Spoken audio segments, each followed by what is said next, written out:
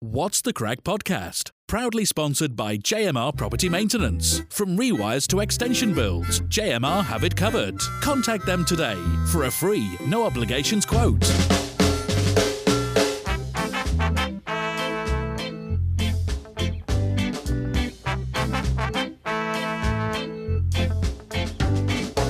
Good evening and welcome to What's the Crack podcast in association with JMR Property Maintenance and the Rialto Plaza. I'm here with my co-host Neil. Neil, how are you, mate? Good, mate. I've had me fill of pancakes. We're recording this on pancake night, so yeah, I'm ready for this now. I didn't even know it was pancake day, to be fair. You've ruined my evening already. This evening we're joined by former Albion Rovers, Coventry City, Russian and Diamonds, Bristol Rovers, Shrewsbury, Wickham, Wrexham, Crawley, Rotherham, Crewe, Burton, Mansfield and Oxford goalkeeper Scott Shearer. He made 41 appearances for the Sky Blues and he was 40 yesterday. Happy birthday for yesterday, mate. Scott Shearer, how are you? Yeah, cheers for that. Very well. How are you, boys? All good, thank you. Yeah, good, mate. Dave, man, you've just made him sound like a rock journeyman. No, Jesus Christ, that's half the podcast.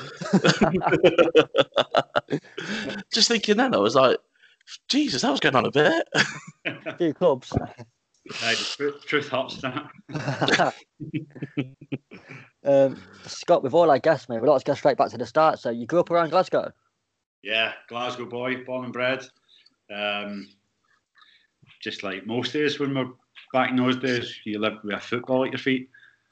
You know, you'd get dragged in by your mum. You would never want to be in the house. So that was my childhood. Just either making dens or building ridiculously dangerous swings. I know the type, mate. I know the type. Could ramp for your bikes or something and then playing football. So that was life. I've got to ask, and it could be a bit awkward with the flag behind me, but were you green or blue growing up? Oh, that's a good flag for me, mate. Get in there, Celtic boy. Oh, here we go. I'll leave that, by the way. I couldn't. It's not for me. Cov's my team, and that's it. You mentioned growing up playing football and stuff with your pals. Were you always the lad that was stuck in the nets, or did you still have a bit about you outfield? Yeah, no. Everybody thinks we've got a bit about us, don't we? Yeah, mate. I'll be honest. When I was younger, I was a fat kid, so it was like, right, Shearer's get in goal. You don't run as much, so you get in goal, and seem to work my advantage. Definitely. Did you get much shit with your surname being a Scotsman and how well Alan Shearer was doing for England at the time? No, not at all. It used to.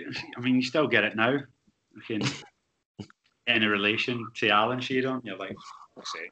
There's my cousin, pal. Yeah, I'd give him a bow for you now. So, yeah, but it is what it is. I suppose it's just a nice icebreaker for people, isn't it? Yeah, definitely. Was it a dream as a kid to play for Celtic? Yeah, very nearly came reality before I joined Cov. Did it? I'd been training with. Well, I'd been getting into Celtic for sort of 3 months prior to me coming down and trial with Cov, and just before Christmas, never forget it. I was out Christmas shopping with my mum. Got a phone call from Terry Gino at the time, who was a Celtic goalie coach, and he said, "Scott, it's done. We're going to buy you for Albion Rovers. You're going to be a Celtic player. We're going to loan you back out, and you're going to be a development project for us." So fucking, I was in Glasgow city centre, and I was fucking crying. Yeah, I had physical tears coming out my eyes. Went home. My dad and my brother, season ticket holders, and told them that's it. It's done. And then that was my first lesson in football, to never believe anything until it's actually fucking signed in front of you. So, unfortunately for me, it wasn't through anything that I could have done. Celtic then progressed further in Europe that year, and Martin O'Neill wanted more experience as a sort of number 3. So they signed a guy called Sanchez Brotto from Livingston. But luckily for me, there was a youth coach called Kenny McDowell, who was very good mates with Eric Black and Gary McAllister. And obviously they had spoken, they had sort of said they were looking for a goalkeeper. And Kenny said, you should look at Scott Shearer. And everybody thought I was signing with Celtic. And so Eric was like, we thought you had signed him. And they were like, no. So luckily that conversation happened. And then I think it was the following week I was down at Wrighton. And yeah, got offered a deal after that week. Just couldn't believe it. I know we're Cov fans, but it's got to be a bit of a come down. Obviously, wanting to go to Celtic, you end up at Highfield Road. No, you say that. I mean, for me, obviously, I'd love to have been at Celtic, but the real goal was to come down in England. Mm. I was going to say, surely the Premier League's kind of like the end goal for most Scottish players. As much as you may support Celtic, Rangers growing up, the money's down here, the spectacle's down here, sort of thing. And it does add to the old age question: is how the old firm would do if they came down here as well. What's your thoughts on that? At the moment, I'm not too sure. Previously, when this conversation was really like firing up, when Martin O'Neill was Celtic manager, I reckon Celtic and Rangers could have held their own very easily in the Premier League, very easily. And then you think about with the funding that the Premier League clubs get. Celtic's got the following, it's got the infrastructure, everything that can be, with more funding, etc. The lure of bringing players to the Premier League as such. I reckon Celtic and Rangers could have, really held their own and possibly done even better. Definitely, I agree with the part that you say. The fact that if they're down here, it's a more attractive proposition for some players, and the following both clubs have got is phenomenal. So, within 5 years at least, they'd definitely be a top 6 side, in my opinion. Yeah, I think so. Just going back to not so sure now. I'm with you on that, especially Celtic at the minute. For me, I've got a bit of an interest in Celtic. I think Lennon's got to go, to be completely honest. It's just not working out at the minute for him, is it? Yeah. Listen, I don't think it's just Lennon. Like everyone, obviously, when things go wrong, especially in the season, it's turned out for Celtic, potential 10 in a row. Yeah. And then Rangers obviously dominating the league. Obviously, straight away we just go straight for the jugular, don't we? And we go for the manager. But I think it's been well documented that there's real issues behind the scenes. Celtic have scrimped and saved on areas where they didn't need to and they shouldn't have. So I think there's a lot more to be said for the, even the recruitment side of things. Some of the players I see coming in, millions of pounds being spent, untested. And I look at that and I think now, like, obviously Cov's a club that's always brought its own through, always has and always will. And I just think clubs like Celtic have got to realise now they are a feeding club. Yeah.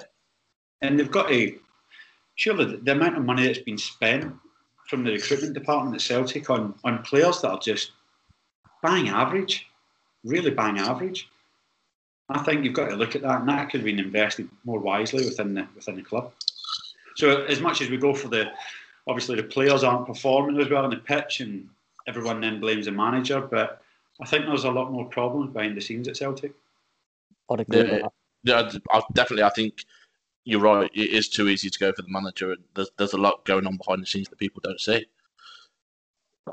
Yeah. Scott, going back to Albion Rovers for a bit, we've interviewed a couple of goalkeepers, Stephen Boywater, Chris Kirkland, but we've never interviewed a goalkeeper who's played 49 games and scored 1 goal. Yeah, well, obviously Albion Rovers, the story behind me joining Albion Rovers, I was working as a lifeguard at the time. Wow. I was changing my shifts on a Saturday to work everyone's Sunday shift so I could play on a Saturday for my boys' club. And then, luckily, one of the Albion Rovers directors was just driving around where I was playing and popped in and watched the game. And I've obviously done well, and he's asked me to go for a trial game at Albion Rovers, so it was just really out the blue. So then I went in for this trial game, done well. They said, yeah, we want to sign you. Here's what we're offering.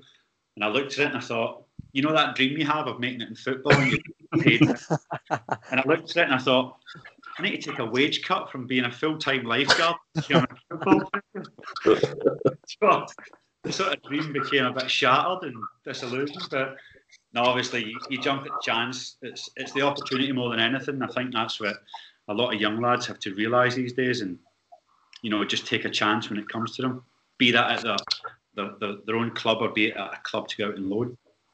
Yeah, definitely. You make a point there about the money, and I know you're saying, Jess, that you may have took a pay cut for being a lifeguard, but I think that's a stark reality when you look at League One and League Two clubs, especially and lads in the National League, they probably would earn more doing 50 hours a week at Sainsbury's or a car making factory or something. But it is that opportunity to kind of be the next Jamie Vardy that works their way through the leagues, etc. Yeah. I definitely think that's the one, and we'll touch on Rushden and Diamonds later. But that's another one of those clubs that now has gone bust, and you kind of look at that and think there was players involved at that time that really needed a bit more support and stuff. So yeah, it shows how little money there is in the game at the bottom and how inflated it is at the top. Oh, yeah, couldn't agree with you more, especially in times like this now. Yeah, you look at clubs like Bury going under. We touched on Rushden and Diamonds there as well. It shouldn't be happening this day and age when you've got players like Gareth Bale who's pretty much earning £500,000 a week. No, each to their own, and like, I mean, you've got Macclesfield as well, and I mean, this is just down to poor management from the top. And you know, some of the stories I've heard about these clubs, obviously, it was, again, we all knew the story that went on behind Bury, and that's just a fucking disgrace. Yeah, it is, mate. There's people's livelihoods there, from people working in the stadium every day, the training ground, you know, and the playing staff as well, and every one of them, because of that knobhead who was in charge. Yeah, we spoke to Chris Stokes the other night, who was at Bury at the time, and he said, you know, you got lads who can't afford to put petrol in their car to get to training. Yeah. And yet, you look what those lads did on the pitch. They fucking wouldn't, you know, they got promoted. Finished second, didn't they? Yeah. And you just think, like, as a player, how the fuck do you get yourself up for a game when your missus is having a go at you because she can't go shopping? Well, and when I say shopping, I mean go and do a proper food shop. Yeah. Yeah, it's fucking crazy. But again, that just shows you what kind of breed football players need to be at times. Yeah. Definitely, 100%, mate, 100%. If bad press comes out about them being selfish twats, and because the story comes out they've bought themselves this and that, people don't know the real stories, do they? I mean, and 100%. You've been around many, you spoke to enough. Footballers are tough human beings, and they need to be, well, I think they're getting a bit softer now, but... It's a good point you make, though, because obviously doing what we do in terms of podcasts, we spoke to a few, and I think you do realise how normal football players are, because obviously we watch them every week, but you don't realise they are normal people with normal worries and stuff like that. Of course. At the end of the day, you touched on it there, Neil, like saying some of these players are earning less than somebody in Sainsbury's. Yeah. You know what I mean? So it isn't obviously there's a perception in there that every footballer is living the dream and stuff, but I've known footballers to be playing full-time football and on the side have a part-time job. It's fucking crazy, isn't it? It's fucking crazy. So, like you say, and it's every kid's dream to get that contract in front of them. It's just, that's what baffles me more than anything. We touched on it before about your goal scoring record at Hampden Park as well. I diverse there onto something. I'm a bit like that. I'll chat about something. Mate, don't worry about it. We're exactly the same. So Albion Rovers, right? So obviously they were known as the worst club in Scotland at that time. Well, so, what league were they in? Like the third, fourth division? They were in the bottom league. Yeah. So League Two sort of level in Scotland. But again, that's no comparison to League Two football, to that league in Scotland. It was pub league. Yeah. But the thing is that there's a team called Queen's Park. Yeah. That's what Andy Robinson was, wasn't it? Yeah. Yeah. So they actually own Hampden as a club. That's fucking crazy, isn't it? So you're talking about twice a year you were playing at Hampden against Queen's Park, and there's you're lucky if there's 500 people there. It's literally the national stadium for Scotland as well, isn't it? 50,000 all seater, and that's it. I mean, we were getting beat 1-0. I went up for a corner last minute, blown out my arse by the time I got up and because it's fucking massive. Get up there, corner comes in my head, you know, I've seen the ball come in, I've connected perfectly in my forehead, top bins, it flew in. Reality was I've just, like, arms by my side, just jump like a penguin. Push myself forward, it's hit me in the crown. So I've just heard this, way. I think it was like my mum and dad. Like, obviously, I think there was 400 people at the game. So you get up, you go to celebrate, and there's fucking nobody there. It's just empty. It's anti-climax. So you're just like, all right, I'll run back to the goal then. Oh, that's brilliant. That's brilliant. That's one thing that's always got me about goalies. You know, everyone says that you have to be wired differently to go in the sticks, for want of a better term. When you go up corners, how often do you think, I'm going to fucking score here? I swear to God, every time I thought it. Every time. I hit the bar a couple of times. And I don't know, I just used to go up because I used to just pick a fight as well in the 18-yard box. So whoever's been an absolute twat that game in the opposite team, I'd make a beeline for them. Yeah, used to love it. Did you ever practice it in training? I know it sounds daft because I know you do set pieces and stuff like that in training, and you always hear about goalies taking the gloves off and having a go at the five-a-side. Do you ever practice like going up for set pieces in training, or is it just one of those things you just think, fuck it, I'm just going for it? The thing is, I think every goalkeeper from my area was just a frustrated striker. We all believed that we were fucking shit hot, but you know, we weren't really. But yeah, no, it was just a case of you're getting beat, you can throw an extra body in the box. You may as well lose 2-0 than 1-0.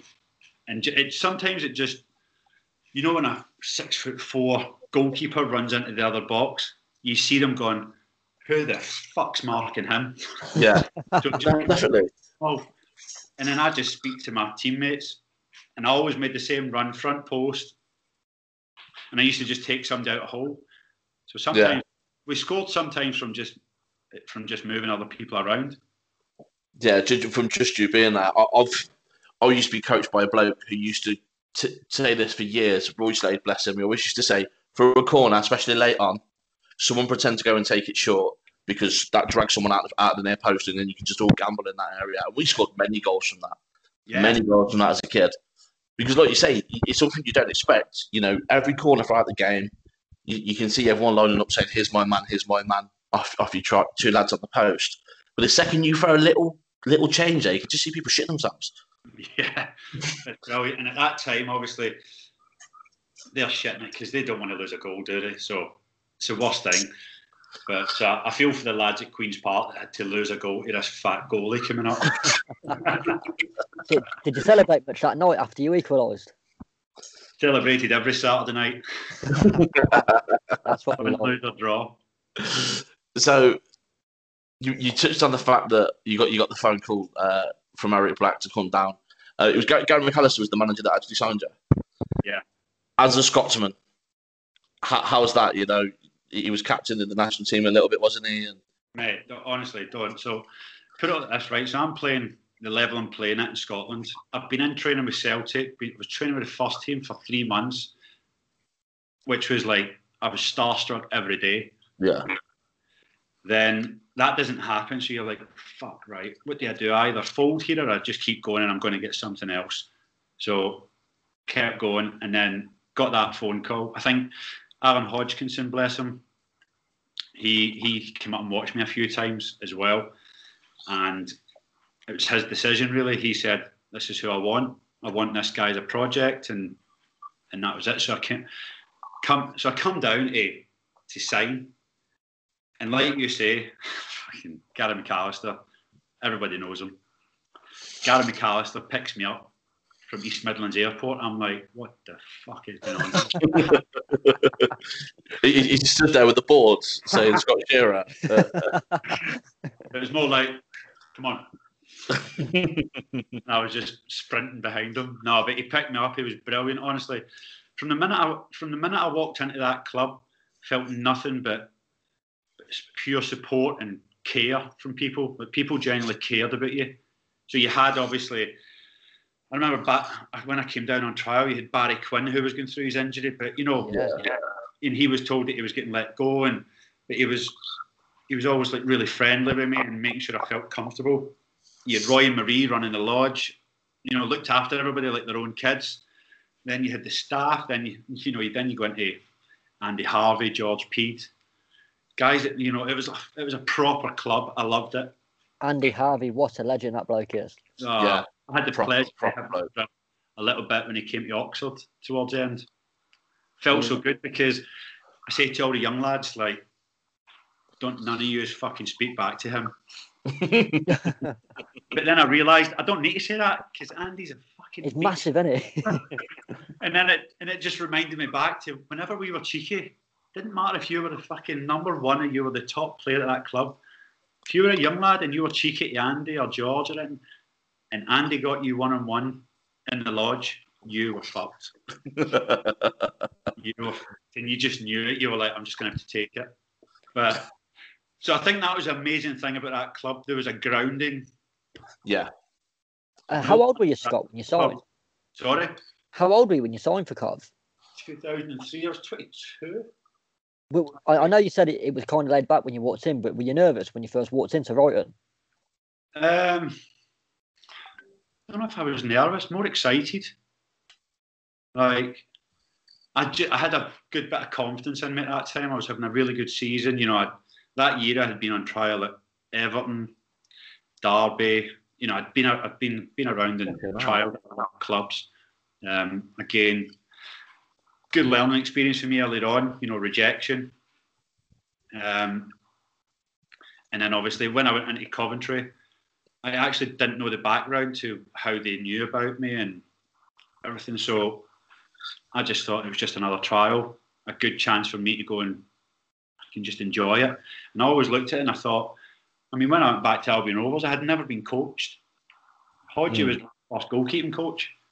So I was coming down to these clubs and I was doing all these drills and I was taking it back and I was trying to work on all these things that I had a little book and I'd take down every session we'd done at every club that I went to. And then obviously, I always remember we played a bounce game and I think it was for me more than anything. And obviously I was much more broad Glaswegian back then. And just seemed like a fucking angry man. I think it was Mark Noon at the time. Yeah. After the game, I went, fucking hell, big man, you need to calm down. I was just constantly, and I think that was one of the things that, you know, Gary and Eric really liked, the fact that I could come into that environment and just dominate and dictate. Yeah, definitely. You, the season you signed, we signed a young Irish lad from Celtic who I don't know if you would have come across. Doyle Legend. At your time when you were training there. Did you come across him at Celtic at all? No, not at all.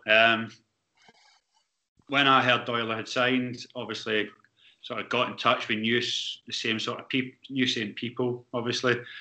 Got in touch. And then, I mean, me and Doyle are still good mates to this day. He was my first real mate because we had just joined. We would spend nights, you know, I was staying in the lodge for the first month until I found a place to live. And it was a fucking nightmare because I had a curfew. I'd go to Doyle's house and he had a house in Leamington. I'd go through there and like make dinner and stuff like that and just chill out with him. Then I'd be like, fuck, I need to get back. I've got to get back for fucking 9:30 or whatever it was in the lodge. Is that the same sort of time that Barry Quinn had Dogma in Cov City Centre as well? So that was just after, yeah. That was just after. Yeah. I mean, those sort of places didn't help me out. I enjoyed social side of things too much, but yeah, no, it was a good place. What was Doyle like as a young lad in that dressing room? Luckily enough, me and David are speaking to him on Sunday, so you might give us a little bit of dirt on him here, Scott. Honestly, there's no dirt on him. When he had, you know, he didn't drink much, but when he drank, fuck me. He was a cannon, but nothing. He's Irish. You know what I mean? But just an absolute utter professional. Like, you know, in training, you know, one of those players like train how they play. Yeah. Demands everything. You know, his little Irish accent. It's fucking cracked me up, man.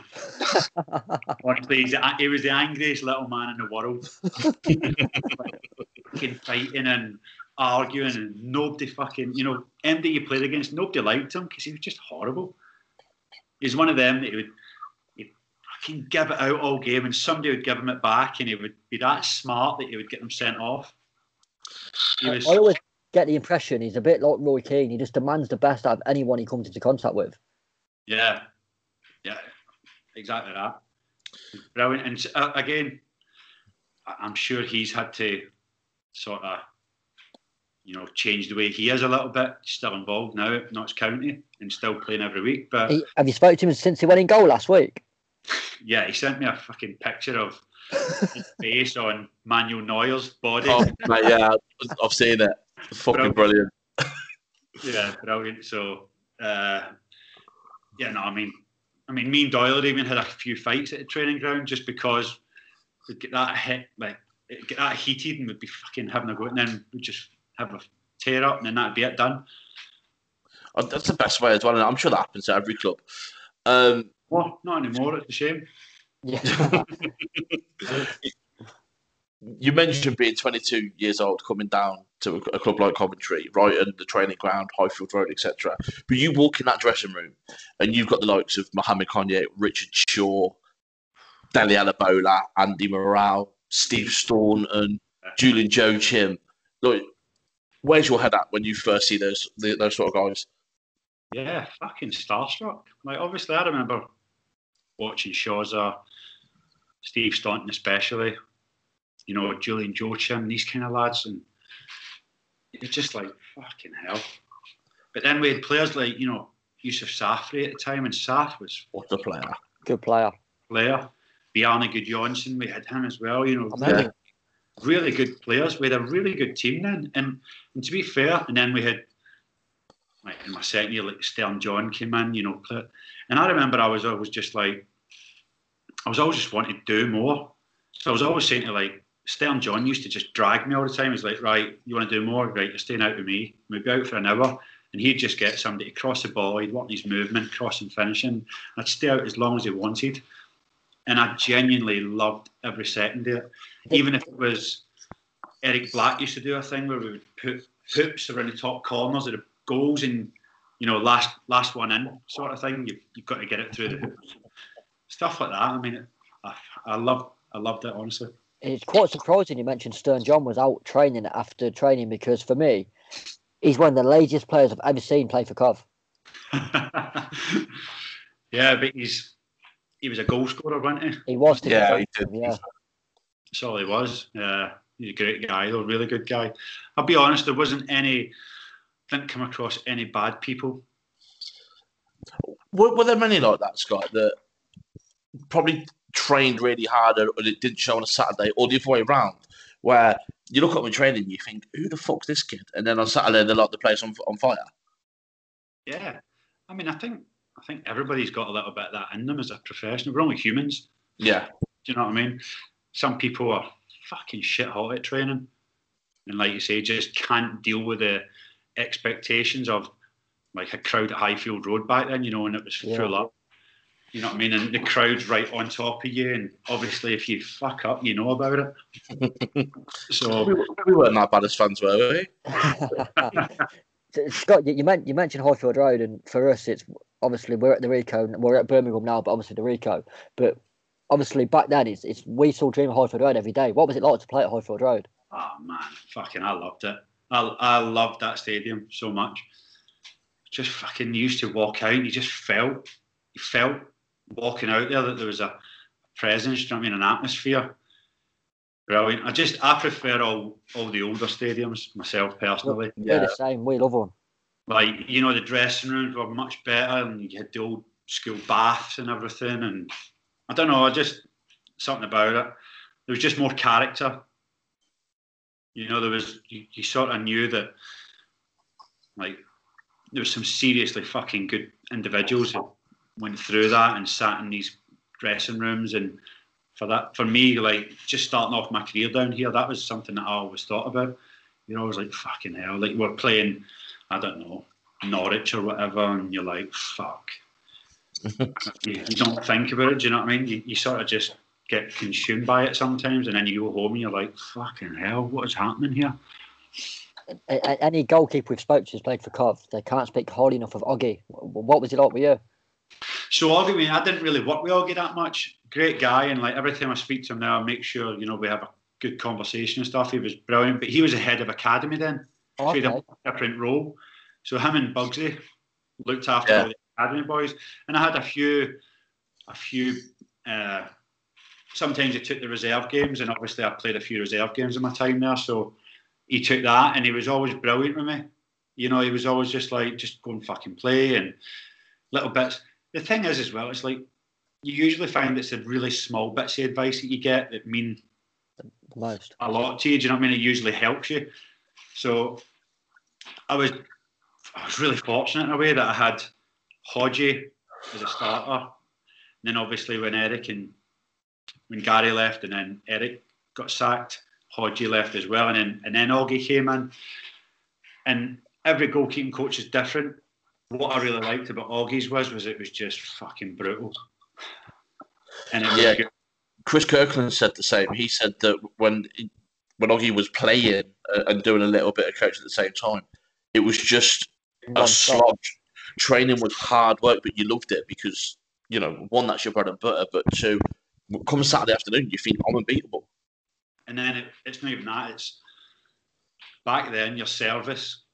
Fuck me, if your service wasn't on point, even although if I was playing and I was number one at the club at that time, I had Gavin Ward there and Peggy Arfexad. Oh, I remember it. Fucking You know what I mean? So I had these two experienced beasts, you know, fucking like good men as well. And then you had when Augie came in, your service, it was like if your handling wasn't on, you were getting a fucking burst nose. Like every ball was bang, and it was coming right between your eyes. And if your handling ain't good, or if it's a wet day and you're not on it, you shouldn't woke up. You mentioned Peggy Arfexad and Gavin Ward. I think it was the year after you signed. Luke still come in. What was Luke like? I spoke to Steeler today. Oh, did you? Yeah, what a guy. Obviously, for me, it was like, fuck, that's not a good sign for me. But you know, a kid coming in from United alone, you think, yeah. But you know, I had my own issues and stuff when I was at Cov. You know, I don't think I dealt with things very well. And then obviously, as a young goalkeeper, every manager thinks, do you know what, I'm going to have to make a change here. And then he brought Steely in. But when you say issues, mate, what do you mean in terms of personal life? Lots of beer too much, enjoyed the social side? And I definitely enjoyed the social side, but I don't think that was the issue. My issue was that I just started feeling like... Were you ever homesick, obviously, being down in England? It's not that I was homesick, but I didn't want to go home, but I just missed having, so I was on my own, and it was the first time I was on my own, and I had to become fucking an adult. Yeah, I get that. Do your own washing and shit like that. I know what I told you about. I wanted my mum and dad there to help me at times, and they weren't there. And it sounds like a bit babyish, but just those little things with her. I don't know if they'd have helped me or not, but and then I don't know. I felt as if I was in a really good path with Hodgie. And obviously, Augie took over for a bit, and then Seamus came in with Peter Reid. He came in with Peter Reid. And then it was like, didn't really feel the same sort of connection that I had with Hodgie, with Seamus. No, not anything bad or anything. I just didn't feel it, do you know what I mean? And then I think that sort of insecurity crept in with me. And then it started showing in my performances. And then obviously Steely comes in and just fucking bossed it. It was incredible. And then you're like, all right, what can you do? You can only just sit and work hard and fucking try your hardest. And again, for me, obviously it didn't work out at the club, but they were fucking amazing experiences for me for the rest. I mean, I had an amazing career. Lucky to continue. I was 38 and stopped through my choice. Were you sort of bloke that would go and knock the gaffer's door if you weren't playing, or is it a case you can sit there and go, Steelers having a blinder, I'm banged to rights, I can't ask for him to be dropped, sort of thing? Yeah, no, I didn't go in and bang in the door. But there was a time where Steely had a rough patch, I remember. And I remember one of the lads in the team at the time, I don't know if you remember, Eddie Williams. Yeah. Remember Eddie sort of said to me, you need to go and speak to the manager.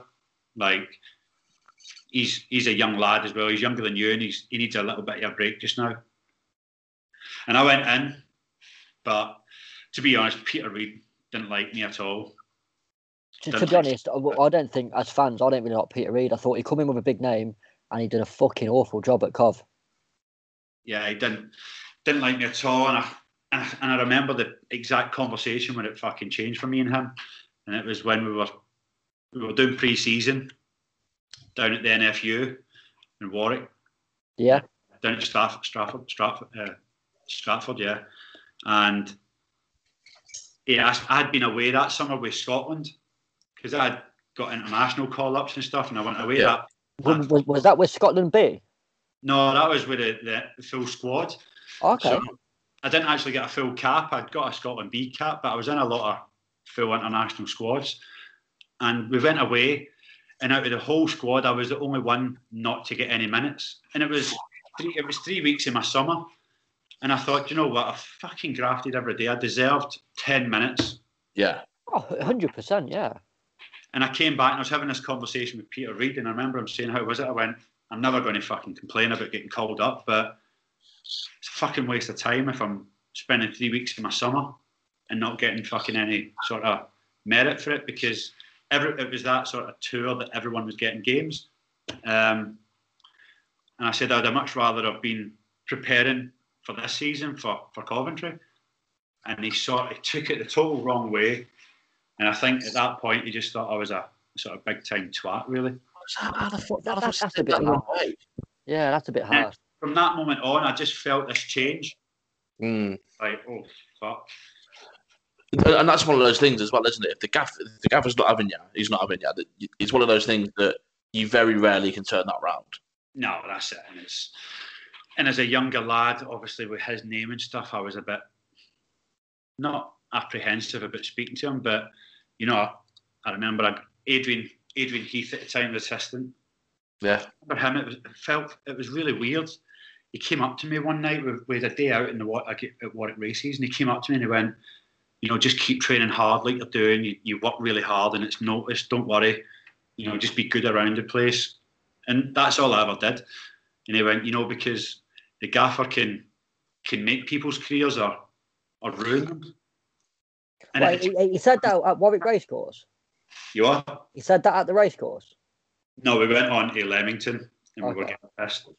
And he said it then. But I always remember like sitting there and thinking, that's a weird thing to say. And then that summer, Mickey Adams came in, who, let's not talk about him. I agree with that. And then we're fucking going back to that. And he said, to be fair, as much as I think whatever I think of him, you know, he was brutally honest, which I respect. And he just said, don't want you at the club, free to leave, fine. So that summer, Eric Black phoned me, he was at Birmingham with Steve Bruce, number 2. And he went, are you free to go? And I said, yeah. He said, we're looking for somebody to come in and battle it out for a number 2 gig with Colin Doyle. And I was like, fucking hell, Eric, get me in. Yeah.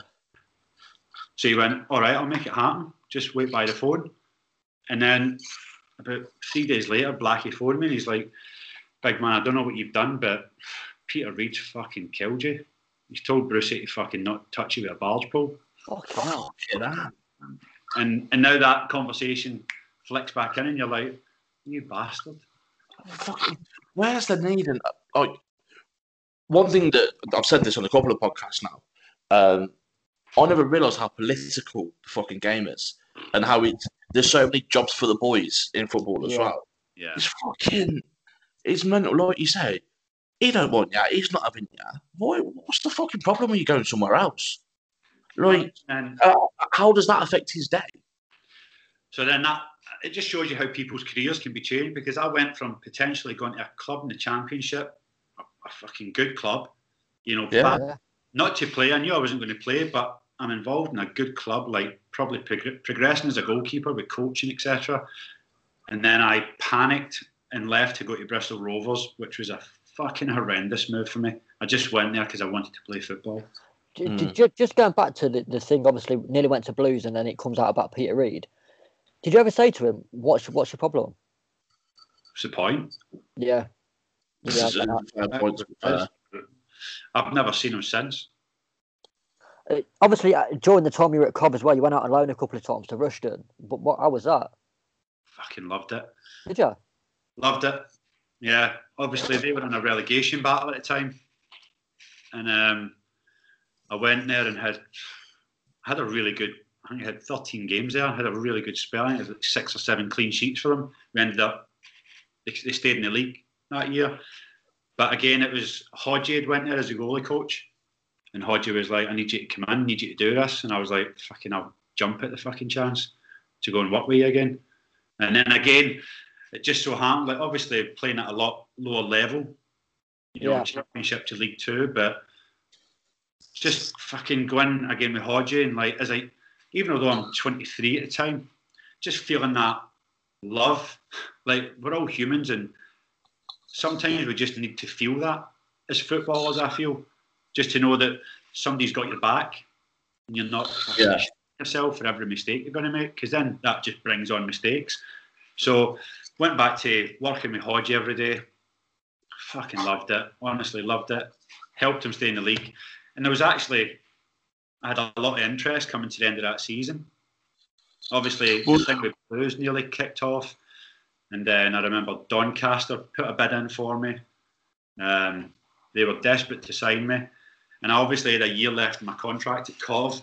And there was a guy called Graham Hover at the time who was... I remember it. Oh, absolute idiot. And, I always remember like getting told that obviously Doncaster had put a bid in, and it wasn't a lot of money, and I was owed a lot more money from the club in wages than this bid.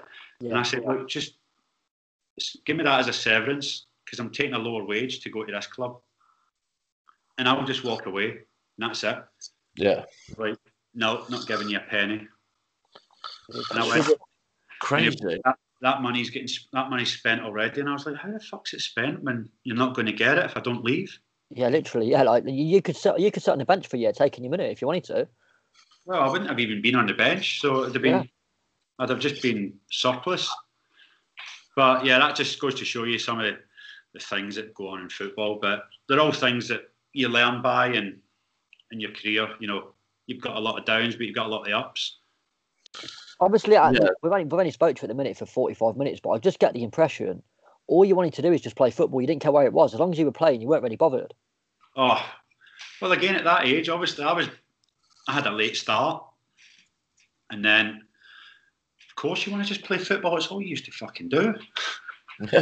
You get home from school, you play football all day at school. You get home from school, you play football, you dream of playing. You dreamt of playing in stadiums like Highfield Road and everything, you know, big crowds. You dreamt of this as a kid. And then, for me, like you say, I didn't give a shit where it was. I just wanted to play. Yeah. You touched on Highfield Road there and playing at stadiums there. Were you there the last game there at Highfield Road? I was out on loan to Rushden that season. So I wasn't sure if you would have been playing that day or if you were actually at the ground that day. I think if I remember rightly, Kevin Pressman was on the bench for Cov that day. I think Steely was in goal and fucking Kevin Pressman was on the bench. Was it Pressman? No, it was... Who did we were on board, wasn't it? Ian Bennett. Was it Bennett, was it? Do you know what? I think it would have been. Ian Bennett was playing, maybe? No, it was Steele played. I'm pretty sure he played. It was Ian Bennett.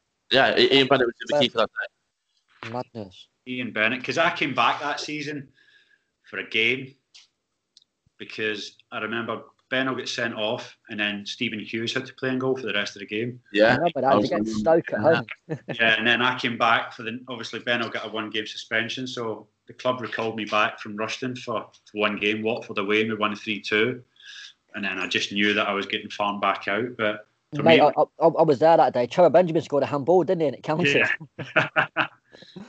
It was the first time I got to meet Trevor Benjamin in the shower as well. It was a pleasure. He's got a massive knob in it. Well, I don't want to.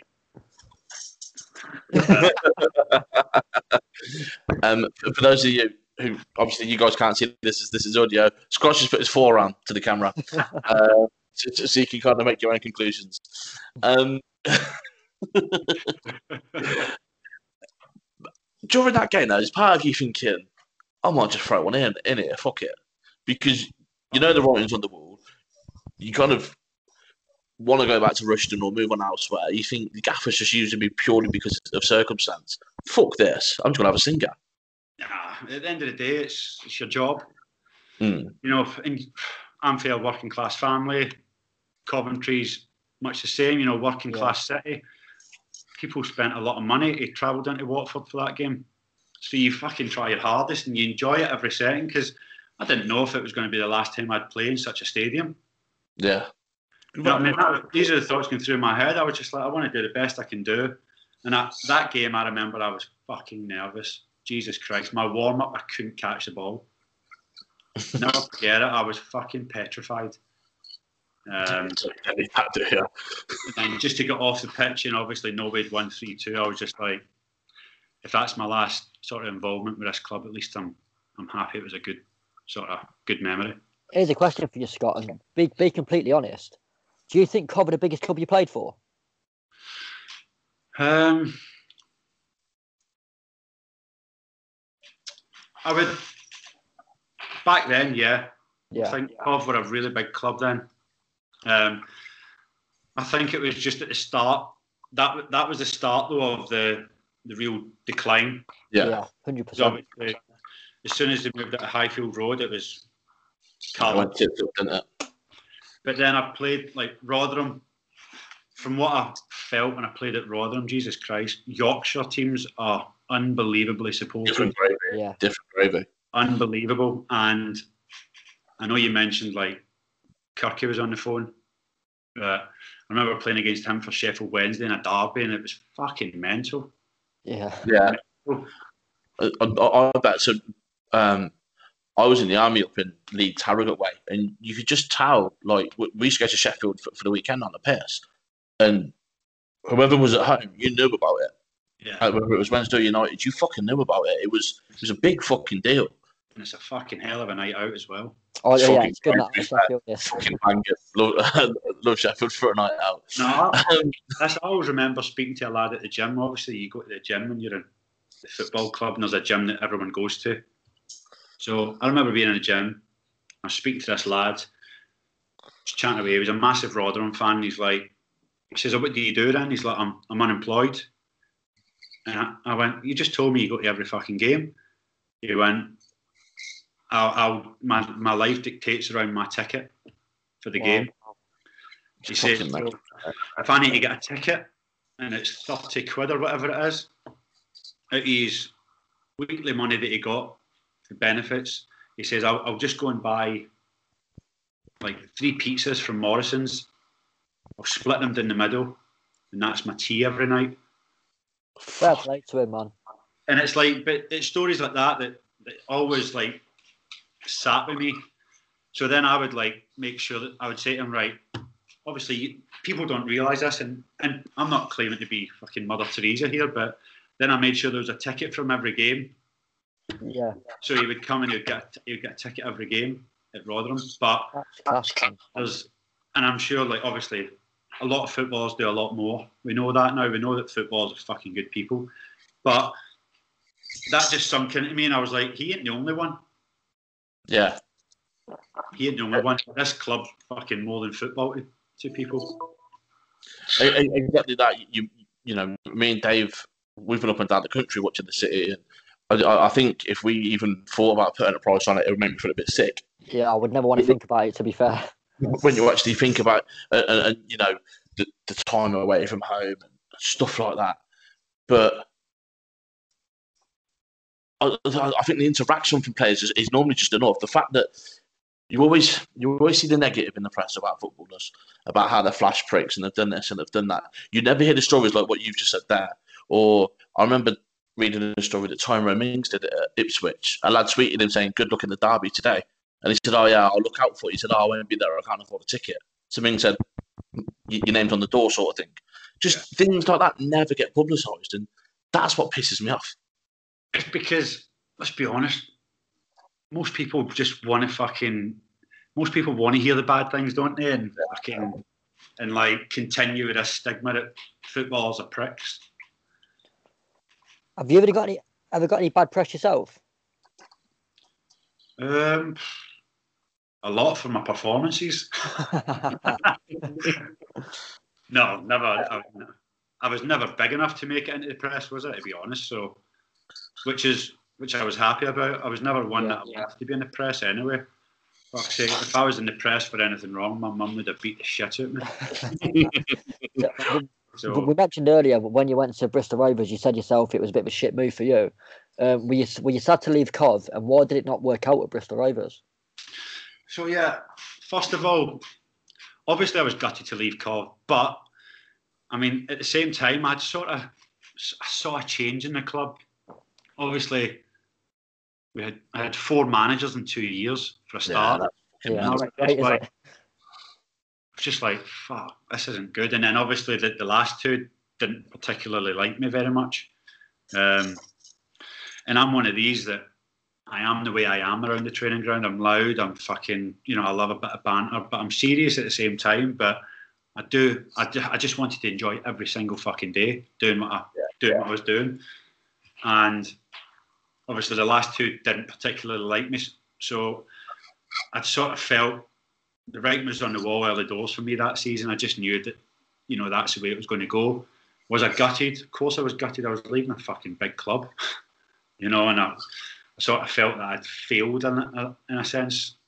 You know what I mean? I moved down to sort of build this career, and I felt I was so close at times to potentially, I don't know, taking it to another level somehow.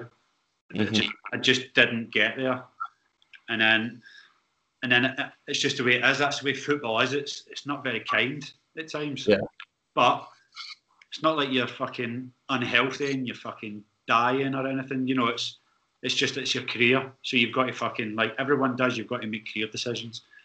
And for me, moving to Bristol Rovers at the time, so obviously the Doncaster thing fell through because of this twat Graham Hover. Yeah. Not paying up and stuff. And then I sat and I dwindled too long, and that deal went away, which I was devastated with, because it was a year before they just moved into the new Keepmoat Stadium. So the only thing I had on the table was Bristol Rovers, and I was like, I went and met the manager, Ian Atkins, and I remember I met him in Solihull, and he sort of sold me it. Do you know what I mean? He sold me the world, and then I was just like, right, fuck it, I'll do it. Went down there on the first day. Everything that was promised, I just realised I was like, oh, fuck. Like, there was no goalie coach, there was no training ground, there was no... Fucking hell. Do you know what I mean? And you're just like, oh, no. And then I found out the agent I had at the time was working for the club rather than me. And you're just like, oh, you bastard, what a bad move this is. Yeah. But every cloud, Bristol's a good night out. Do you know what? I didn't like Bristol at all. Do you know what? I fucking love Bristol. I think it's a nice city, but yeah, if you've been sold a dream and you're fucking up a river, I can imagine it being a bit of a shit one. I mean, I'd say, I've been very open with my mental health problems during my career recently, but when I look back at it, that was the proper start of it. Yeah. And I remember then, I took over. I remember I signed my first game, right? My first game. I've never fucking played a minute for the club. I went out onto the pitch in a friendly. Number 1, Scott Shearer. Boom! Jesus Christ. I was like, what the fuck's going on here? What's happened there? And then basically it was because there was a lad, a homegrown goalkeeper, the manager had let go, and they loved him. It's not your fucking fault, is it? Again, that's football, isn't it? Football fans love their own, and that was it. And I didn't perform at all at that club, and obviously went from getting coached by brilliant goalkeeping coaches for the last 2 years to fucking getting told to go in the corner with a ball with like some young lads for fucking 20 minutes, and you're like. So I felt that I proper went backwards then. Yeah. It was a really, and that's how I stress this to young lads that I speak to nowadays. It's important that if you do have an agent, you fucking have a good agent, one that truly gives a shit about you.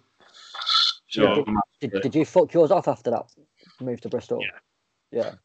Well and true. I can imagine you got a swift a backhand, get the fuck out of here. And then so you played that season with Bristol. and obviously it weren't the best in terms of you personally. You move then to Shrewsbury on loan comes up. Is that just a case of the second you get that phone call, you think, fuck this, just get me out of here, I'm going? Well, here's how bad it was at Bristol for me. I had bought a place I used to live in Hinckley. Okay. Yeah. So when I moved to Cobb, I looked at a map and I just looked at distances. Didn't know anything about anywhere, and I bought a place. So Hinckley's quite nice, to be fair. yeah, but everybody was in Leamington. Yeah. And No, he's banging in the middle of Leicester and the Neaton. How the fuck can you call it a nice place? yeah, so it was. I mean, I was at all my time at fucking Doylers most of the time, so hardly there.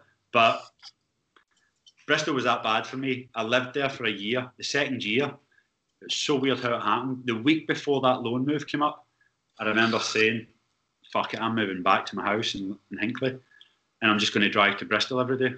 Jeez. That's a commute. Because I had, like, obviously, all my mates were up here. You know, I had Craig Peake, Gary McSheffrey, Tom Cudworth, you know, the lads at Doyler. Yeah. Yeah, so I had fucking like a good core group of like lads my age that were fucking brilliant to be around. And I was like, I'd much rather commute and just make sure that I'm around good people. So I didn't feel I liked the people very much in Bristol. Not all of them, but 99.9%. And yeah, so then the loan move came up and I was like, fuck, Shrewsbury, hour away, perfect. Yeah. And then again, went there and I just loved how fucking old school it was. Loved it. And then obviously, unfortunately for me, fortunately, I had a really good season, done really well, helped them get to the playoff final. And who do we fucking play? Bristol Rovers. Oh. Those bastards didn't let me play. I was just about to bring that up. How fucking livid are you that you get to the fucking playoff final and there's 92 Football League clubs. There's 23 other clubs that could have been in that division that season, and it fucking had to be them. And you just sitting there going, fucking anything else? I remember I was phoning the manager, phoning the chairman at the club, and I was like, fucking pricks, like, you're ruining like my dream here. But then you got to think it from their perspective.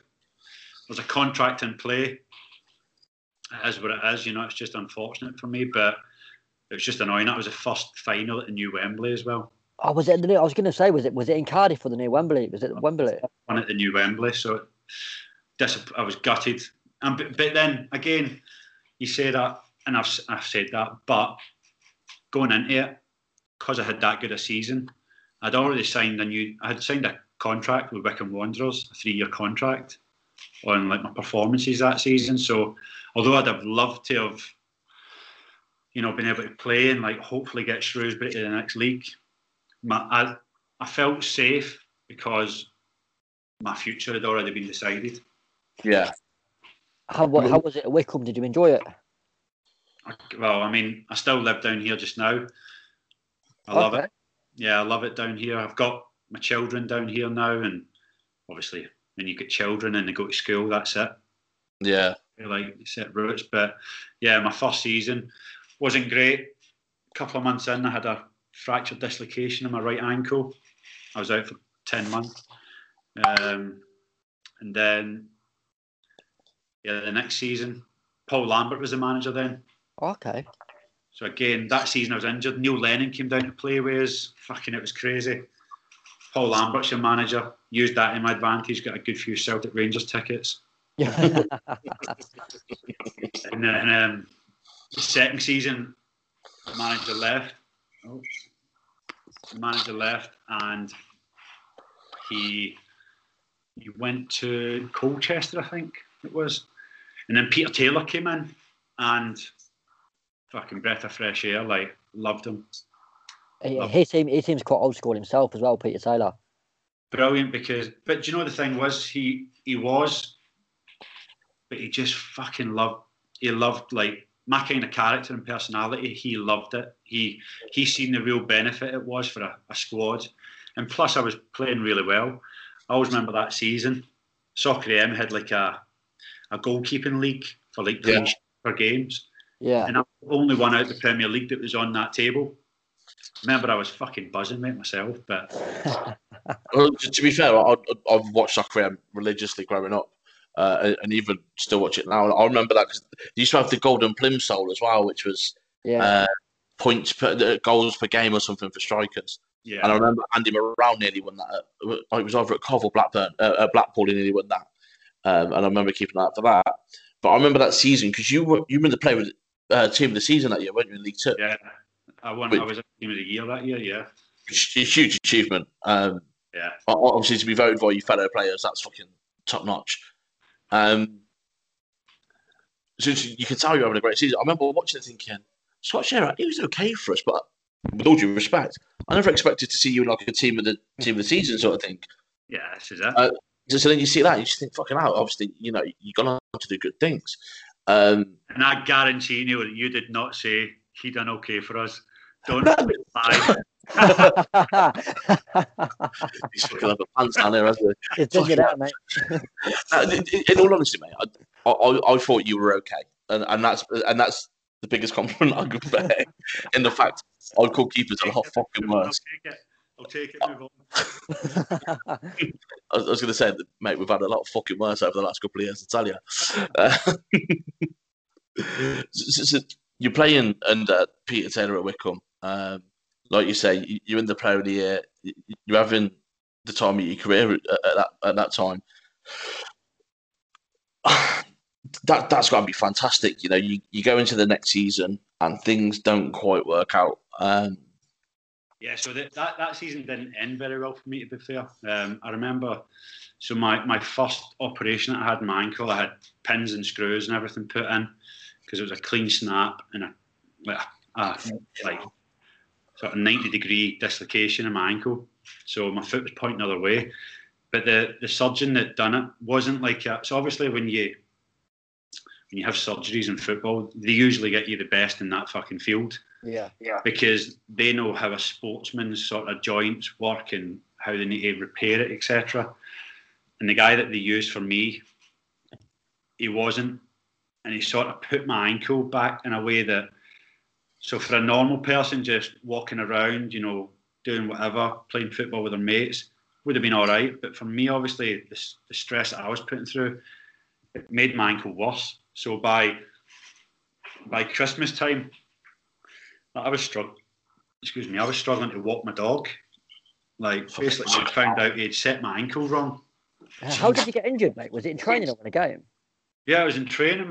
I'll tell you what, I was actually breaking in a pair of those Predators, the first ones with the blades. Yeah. And my studs get caught in the grass, and I just heard snap crunch. And that was it. Fucking hell. Yeah, so... Yeah, and then obviously towards, I think it was February time, and I mean, I went to the manager and I said, I'll bang me up with fucking pain meds, inject it, do what you need to do. I'll play on to the end of the season, but I need to get something sorted. And I remember the fitness guy at the time was like, Shears, you need to watch yourself here. Like this, this is the long-term effects could really affect you here. But when you're in a football game, you go, fuck it, I just want to play and I want to, be successful. And we were flying at the time. I mean, at Christmas, we were 9 points clear or something like that in League Two, and we were doing really well. And then, obviously, by February time, my performances started to really dip. And the manager was like, what's up with you? I'm going to take you out. And I was like, do you know what? I can't argue with you, but I'm struggling. And he took me out, and then I said, I want to go and get my ankle checked then. Like, I'm not going to play now. So he thought that was like, Peter Taylor thought that was me being a bit of a prick because I wasn't playing. And then I came back for the specialist, and the guy was, I seen the specialist on the Wednesday, and he'd booked me in for the following week for a surgery again to repair it all. Fucking mental that. What's the Crack podcast? Follow us on social media for all of the latest news, releases and giveaways. And What's the Crack PC? Like you say, you think you're getting the best treatment you can, and then... Yeah, so to be fair, that guy fixed me, and since then, to be fair, it's as good as it can be for the type of injury it was. But yeah, the next season, moving on to that, I was, again, the whole politics behind the club, like, the chairman and the manager fell out. The manager left because he wasn't getting the budget. he came back like 2 weeks before pre-season. It was like, we didn't get a squad good enough for one, and we got fucking battered nearly every week. And then I remember towards the end of that season, in one of the games, I'd made a save and I hyperextended my left arm at my elbow. And I remember the pain. I was like, fuck, that was painful. But you just got on with it. Yeah. And then towards the end of that season, I had been taken out. And there was times where I couldn't actually see my elbow. It was that swollen. I remember playing a game against Brentford. And I think the physio said, you've lost like 80% of range. 80 degrees of range from your arm. So you imagine the goalkeeper, that ain't a good thing. So I then went, well, I'm going to get released here, so I'm free at the end of the season. So I went and they found out there was a big bit of bone in my elbow that had broke off. So I went and got that fixed. And then obviously that was that. My time was done at Wickham. Yeah, you ended up at Wrexham, but you only played 9 games. Was that through injury or? No, it's mental how football works. So Dean Saunders was on to me and he's like, what a character he is. Yeah, he's like, I want to sign you. And he was brilliant. He was like, fucking get up here, blah, blah, blah.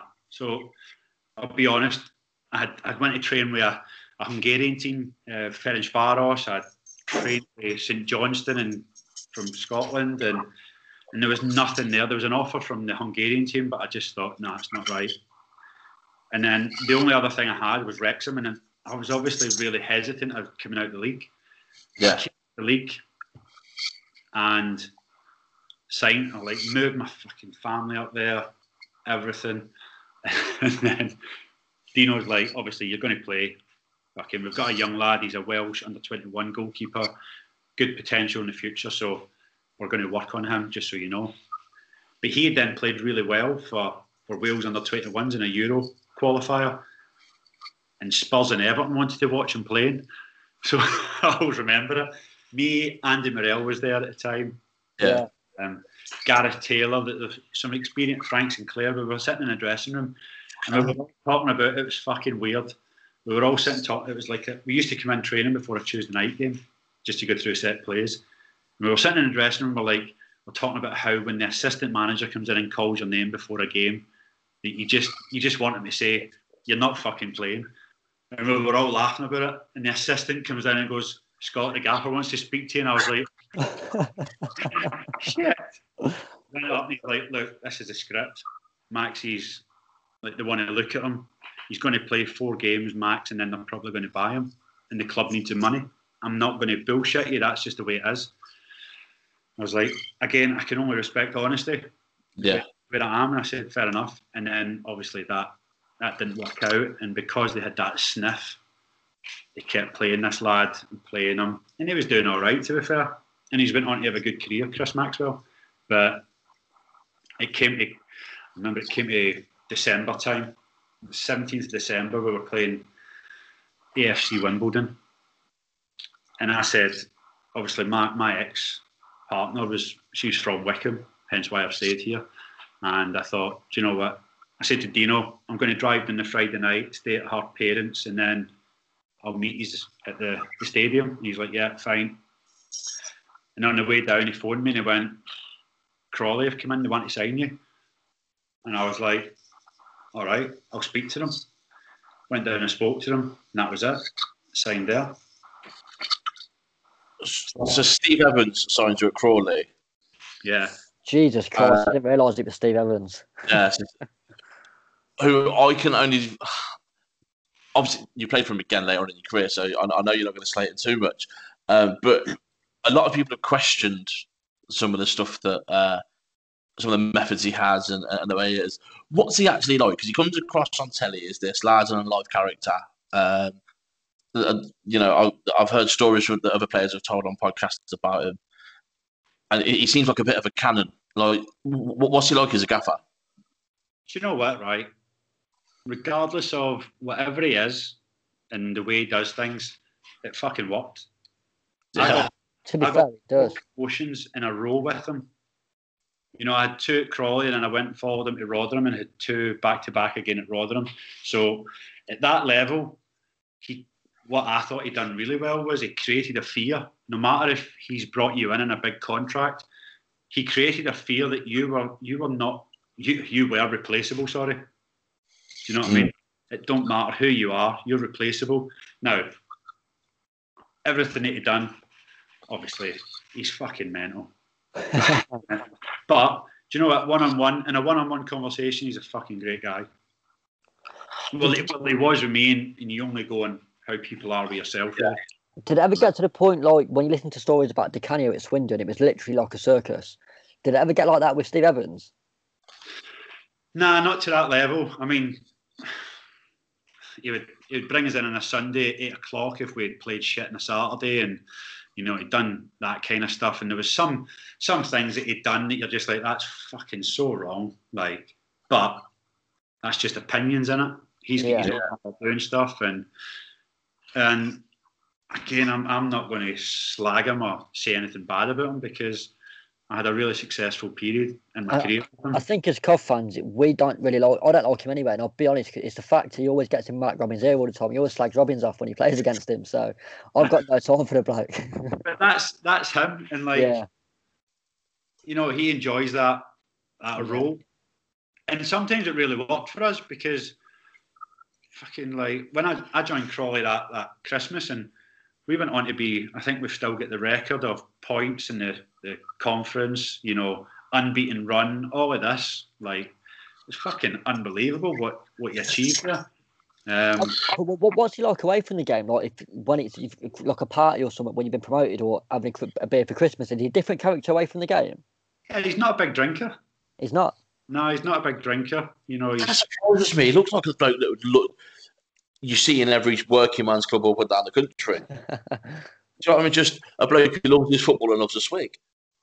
No, he's not a big drinker. Didn't really get involved in it too much. But, one thing I can say for him is that, every promotion that we got, apart from the playoff final with Rotherham, because it was too late, but every other one, there was a trip to Vegas. Oh, that's class, to be fair. So, and I had a lot of time for that. Yeah, I would have well, mate. There's two players at Crawley that I just want to touch on. So, Tubbsy, who scored for fun at that level, it just looked natural to him. How good a finisher was he? Oh, he was fucking incredible. Not just finishing, by the way, Tubbsy. He was such a brilliant team player as well, like incredible work ethic. Came into the game late from Salisbury, scored a lot of goals there, and then got his chance at Crawley, and then took it again, and then, went up the leagues to Bournemouth and stuff, and done really well for himself. But yeah, fucking just a goal machine. Like in that first season though, Tubbsy always worked well off someone because he was clever with his movement. Mm-hmm. So in the first season we had a guy called Craig McAllister who was just won most of his headers, to be fair. So you'd get the likes of me that I could boom it nearly the length of the park. I'd boom it up to Macca, he'd win a flick on, Tubbsy's in, goal. And it was always a goal. Like it just didn't miss. And then the second season, Macca wasn't there, but he brought in a lad called Tyrone Barnett, who was fucking even better in there. And Tubbsy and Tyrone that season, when I think they both of them got moved on for about £2 million, the pair of them. So yeah, we were lucky as a team. The other player I wanted to touch on, you had a young lad play in front of you, who Cov fans will know quite well now, Fads. Oh, Fads, what a lad. Yeah, I love him now. I think he's probably the key member of our squad at the minute. Proper leader. He strikes me that he's hard as nails. He was only a young kid when he played with you. What was he like in front of you? Yeah, no, honestly, Kyle would give you a fucking heart attack because I'm sort of old school and like he's able to take players on, and like he was the only player, like, I mean, when we played at Crawley, he was centre half, and then when we played championship clubs in the FA Cup or whatever, he would sit as a holding midfielder and he'd just fucking boss it. Fads play holding midfield? He would fucking boss it, honestly. And then you're just like, this lad's unreal. And then you look back at his career and at Sheffield United, there was some weird stuff went on there with him. But, I think there was a thing about one of the managers saying that was the biggest regret of his time at Sheffield United, not having Kel McFadden through. He was fucking thought of that highly there. And he just sort of, whatever happened, went off the rails a little bit. And luckily came back in and he's went on to have a fucking incredible career. He's one of the players at Cov at the minute. He splits opinion a bit. I genuinely think when he's not in the team, we're a lot poor side than we are when he's in the team. But some of the fans, they just can't get behind him because he's got the odd wicket in him, but he's a centre-back. If you make a mistake as a defender or goalkeeper, you're probably giving away a goal, aren't you? Yeah, but it was the same with Doyler. Yeah. Do you know what I mean? And then when Doyler was in the team, fuck me, you knew it. Yeah, 100%. You knew it. He covered 2 or 3 players worth of ground every game, and he'd done the simple things, and people don't see that usually. Do you know what I mean? So, but I get what fans think about Kyle, but again, the majority of the time he doesn't make a rick, and he keeps possession, and as a club like Cov who keep possession, you're going to have to just accept that he's fucking human and he will make a mistake now and again. He's at the back end of his career a little bit as well, isn't? And I think some of the mistakes in inverted commas here, the mistakes he's made. There's a couple of penalties that spring to mind. I think the QPR one, the start of the season, he was just caught a little bit flat-footed, by a quicker player. But the one away at Forest, the lads cut across him as the last man. There's not a lot he can do. I'm still not having that as a penalty now. We've argued about that so much. I don't think it was a penalty, man. 96th minute as well. I'm still angry about that. To be fair, me and Dave have WhatsApped about that a fair bit. But you can tell when he's in the team, he just has this natural aura about him, doesn't he? He's a big lad. In games last season, you could hear him talking. He had Dom Hyam and Michael Rose, 2 young lads either side of him, that he talked through the game quite a lot as well. I think he's massive for us in terms of the experience he brings. Could you see him going on to be a skipper at that sort of age? I'm going to be really honest, right? Fadge was thick as pig shit when I knew him. Right? He was so lucky. He was a fucking unbelievable footballer. But I've watched him as his career's progressed, and like you say, he's got such a good football in mind, really good football in mind. And when you think it like that, no, I don't think it's any shock that he's going to end up being a skipper at a club, because, again, he's probably not the big screamer and shouter, but he's a fucking good communicator. Yeah. Do you know what I mean? And you don't need to be a screamer and shouter anymore. You just need to be able to, because a lot of young lads can't cope with that. They see that as like a personal attack. So the way he communicates will probably get the better out of some players around him. But Scott, when you were at Crawley, you mentioned you got 2 promotions, and that's like the first big success you had it as a footballer. Was that when it settled in, kind of, it was all worth going through what I went through to get to here? Well, I had the promotion at Wickham, and then obviously had to take a step backwards to move forwards type of thing. That's the way I looked at it. Yeah. And then obviously, but the thing is, right, the success was just the outcome at Crawley. I don't know why, but I've always fucking loved it when it's just pure old school. So we used to have to drive our cars to a school, and we trained on this fucking bog, and it was pure and utter Mike Bassett, right? 4-4 fucking 2, just fucking let the wingers and the strikers do their job. But yeah, no. Listen, as much as we talk about, I feel that the downsides of my career and things that I went through, you can look at them really negatively. I looked at them and I thought, you know what, it's just made me stronger throughout my career. It's gave me these experiences, like early on, of how football really is, because you're blinded by it. Like when you come into it, you think it's rosy, you think you're going to get paid a lot of money and fucking play well every week, and what a fucking life.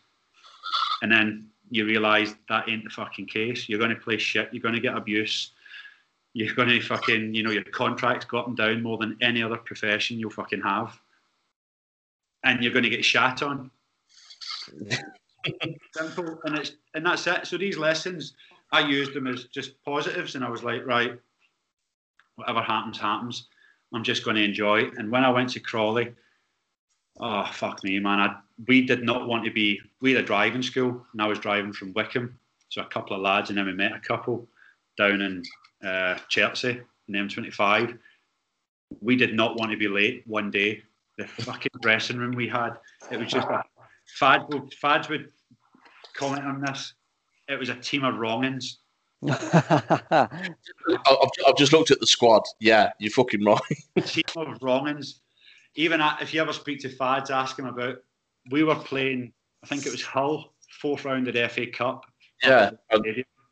And morning of the game, me and him are having we called it a naked sock wrestle. You're in the room, all naked, but you've got your socks on, and you wrestle each other until you take the other one's socks off. And he's a fucking strong bastard, let me tell you. But the two years were absolutely fucked. And just for the record, if he does listen to this, I beat him. But then we went out and we beat Hull 1-0 away. Do you know what I mean? And it's just like, that was the mentality. It was like old school and Mike Bassett, but it worked for that squad. It fucking seems it, mate. It seems it. It was fucking amazing. I loved it. That's fucking grand. See, you're right. You say you ended up getting to the 5th round of the cup that year, losing to Stoke. You had went out to Palace in the Football League Cup, the Carabao, whatever it was then. Yeah. But you were League Two side that's just been promoted from the conference, and then you finish 3rd and get promoted again. Like, how's that? Back-to-back promotions. Just that's got to be fun, hasn't it? Things that people don't know. So that season, it was February. It was just before my birthday, and we played on a Tuesday night against Cheltenham, who were one of the rivals at the time at the top of the league for promotion. And I remember the pitch was fucking like classic Steve Evans. 2 managers said, "Let's start the game, see how it goes. If the pitch gets unplayable, we'll stop." We're winning. So Evo was like, "Fuck that, we're not starting the game." But the pitch is unplayable. Like, it's starting to freeze up as we're playing on it. But I remember that game, the 30th minute, slid out at a lad, Jermaine McGlashan, his name was, and he's caught me just under my knee. And I didn't realise at the time, but he's ruptured my posterior cruciate ligament. Right. Wow. So I finished the game. We win the game. Wake up in the morning, can't bend my knee, can't see my kneecap, and I'm like, fuck. It's my birthday next week as well, so I think I turned 32. I'm out of contract in the summer. I was like, fuck. So ended up going to see a specialist who went, "Yeah, you've done this. No, they don't do surgery on it," I get told. So I was like, all right. 6 weeks' time, he's fucking said I'm all right to go back to train. So I'm training with I've still got a ruptured cruciate ligament.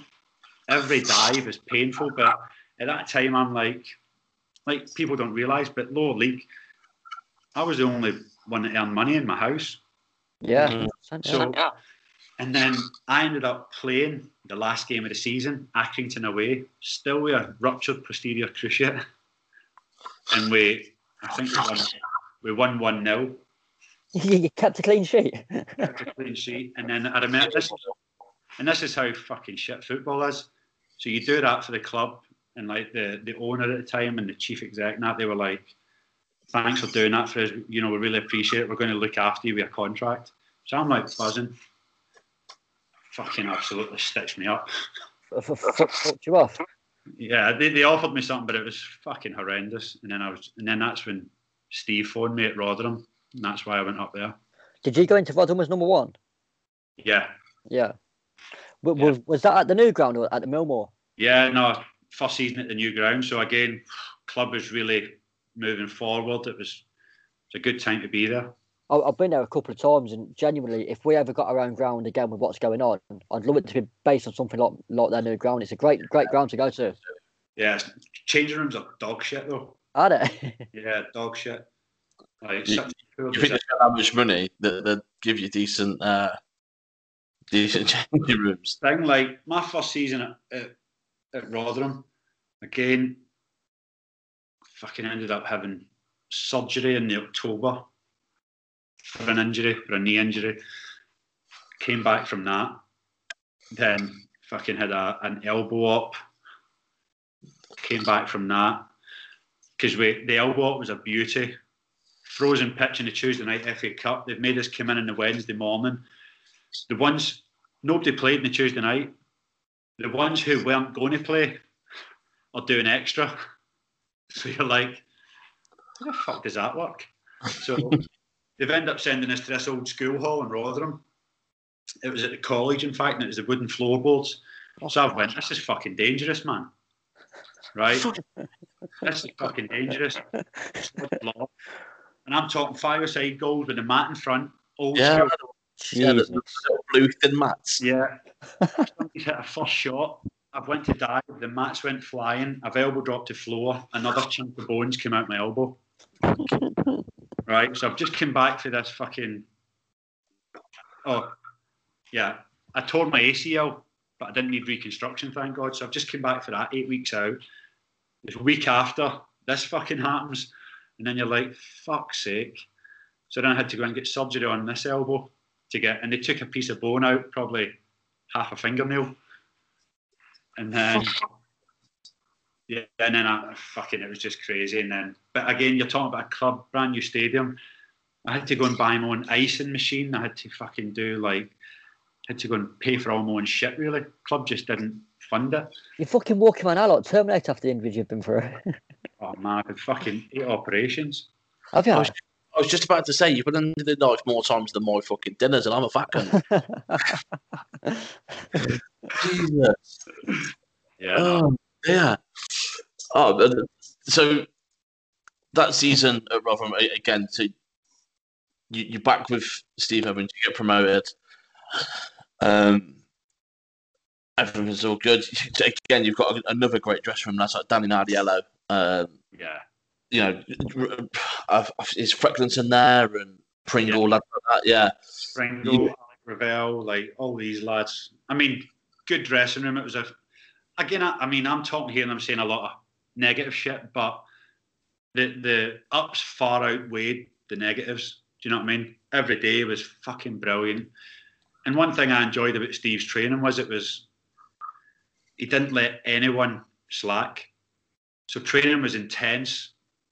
Do you know what I mean? We didn't work on set plays and all that. People moaned about it, but it was just the way it was. We just fucking worked our bollocks off and got out, got home, or went to the gym or done whatever.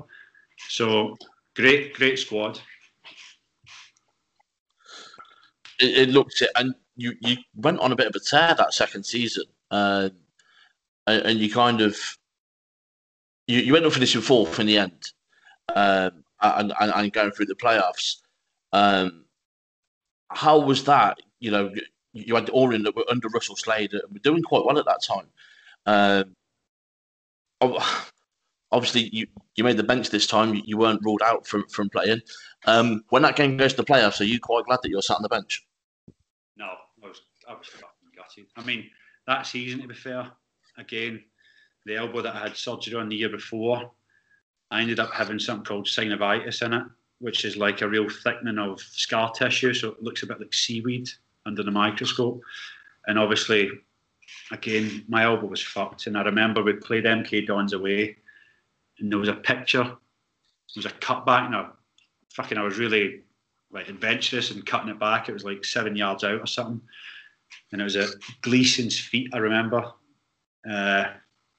But you can just see my arm can't straighten, and because of that, I've dropped the ball at his feet, and he's just knocked it in. And after the game, Eva was like, "I'm going to have to take you out." Like, to be fair, he gave me enough chances that season. Can't say anything bad about it. And then again, the problem with a goalkeeper is that the other goalkeeper, Adam Collin, came in and was fucking incredible. And then he ended up being the hero at Wembley. So, yeah. Winning on penalties. Of course I'm gutted not to play. That's the ones you dream about. But, again, it's not about you. It's about the team, isn't it? And just to get that recognition for a season's tough, mentally and physically for a footballer. You know, you make a lot of sacrifices away from your family a lot of time, and people don't realise. They just think it's 2 o'clock home doing fuck all. But you know, there's you miss out on a lot. And when you get that at the end of the season, it's like, fuck, that's worth it. 100%. Yeah.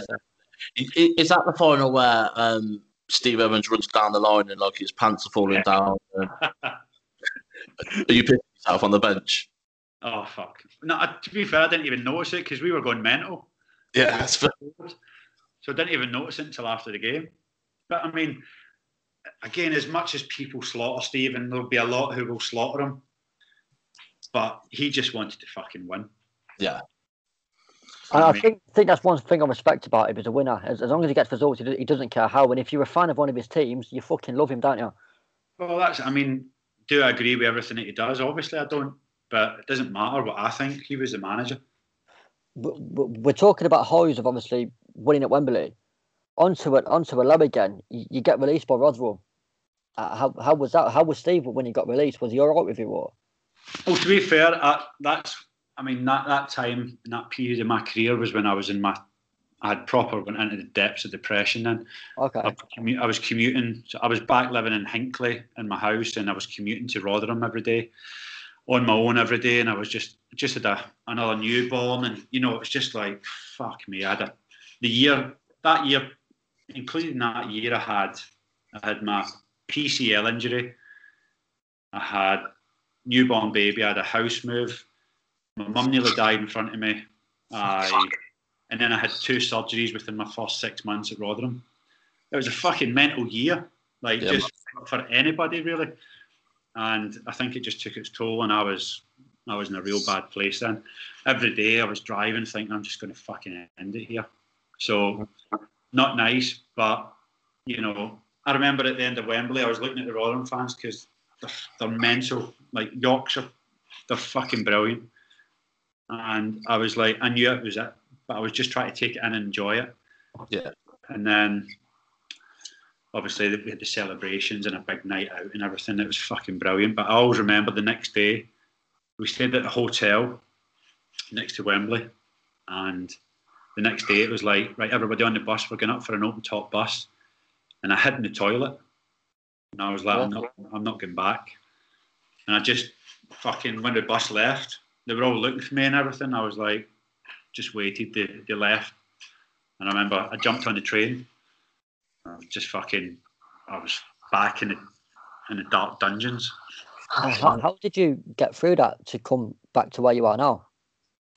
Really, you've got to fucking hit rock bottom before you can truly know that you need help. Like for me, there's big moments where I've said it before on podcasts, but I turned into a prick, like a horrible person. And obviously I had 2 young daughters, and you're really influential in your children's lives. And I remember one night just screaming, and I was fucking like this broad Glaswegian at 3 a.m. because my youngest wouldn't sleep, screaming like fucking. I remember seeing my young daughter crying in front of me, and my partner at the time crying, my fucking baby crying, and I was just like, what the fuck? You're like, something's not right here. I need to actually do something about this now. And that was it.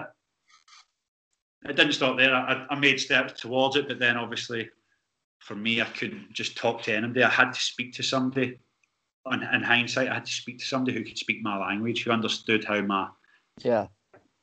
because like we say, obviously you're a professional athlete, you think differently to the normal person, really. Yeah, definitely. And that's crazy to think that, like you say, you've just gone through what should be one of the best days of your life, winning on penalties at Wembley, culmination of a long season, like you say, where you give up sacrifices. And, most people will be thinking, I can't wait to go on that person, go and have a few beers and receive the adulation that you deserve. And there's you kind of showing away from it. It just shows that the amount of people hide. Some people are really good at wearing that mask. Oh yeah. I'm kind of the same as you, Scott. A couple of years ago, I went through a bit with myself. I've got a young one as well, and I found to deal with it, I just got on the piss all the time. Did you kind of go through that stage? Yeah. So I would in the second season, I ended up renting a room in a house in Rotherham because I was like, I'm just going to stay up. And I think a couple of the lads at the time knew I was in a bad place, to be fair. But when I stayed up there, I always remember I used to go to Tesco Express, and they used to do 3 bottles of wine for a tenner. Yeah. And I'd buy 3 bottles of wine and fucking end them, like just neck them that night and be in a fucking... Fucking hell. Mate, I've been there, man, sat on my own in the kitchen, you're doing 10 cans and you're just thinking, like, I need to get out of this, but I can't. Yeah, and that was me. I'd just sit in my room, nail 3 bottles of wine and fucking obviously have all these horrible shit thoughts. And then wake up, and then obviously that affects your performance and training the next day, and it just, it's just the snowball effect. But again, it is what it is, and at the end of the day, I could have reached out earlier and got help, but I didn't. But just thankfully, I did when I did, and I didn't do anything stupid. Yeah, definitely, mate. So when you say you reached out, or was that through the PFA or? I remember I reached out and I spoke to. For me, a big thing's trust. So I spoke to an old club doc who I trusted. Okay. Mm-hmm. So she was like, look, so she knew me for what I was, and I was like, look, this is the way I am, and I'm fucking struggling, like really struggling. So she was like, put me on medication for 6 months. And I always remember, like, I'm one of these ones, even after every surgery, I've never took any extra painkillers. I'm just let my body deal with it. And I remember just going, fucking, I'm not taking a fucking tablet to get over this. Like, no, you need to fucking get this in gear. So I was sort of searching then to sort of understand what was going on a bit more. And I reached out to the PFA, and they put me in touch with a counsellor, and again, didn't work for me. I remember just going to the guy, just getting in my fucking head, like, tell me what the fuck's going on, man. Yeah. And he would just be like, oh, and how does that make you feel saying that? And I'd be like, oh, fuck off. Mate, I had exactly the same with counsellor. I just thought, you're asking me questions, just fucking help me out. It's pointless me being here, wasting my time. And then I spoke to, there's a lad who I'd done the first time I came out with my depression. I'd done it with the guy that I spoke to. It was a lad he used to be club masseuse at Wickham with us. So he was part of that whole staff setup and got on with him really well, and we'd stayed in touch. And then I always remember I was following him on social media, and he was doing this thing called the Truthful Trainer. So he was a PT, and he was basically just saying, if you want to lose weight, you don't lose weight because you're a fat cunt. Yeah. Basically, that was it, right? And he said it how it was, and I loved it. And I was like, I remember following him for months, and I was like, I built the courage up, and I phoned him, and I was like, mate, I need to speak to you. Like, I think you could be the one who could understand this with me. Just like my head's completely gone. And help me understand it.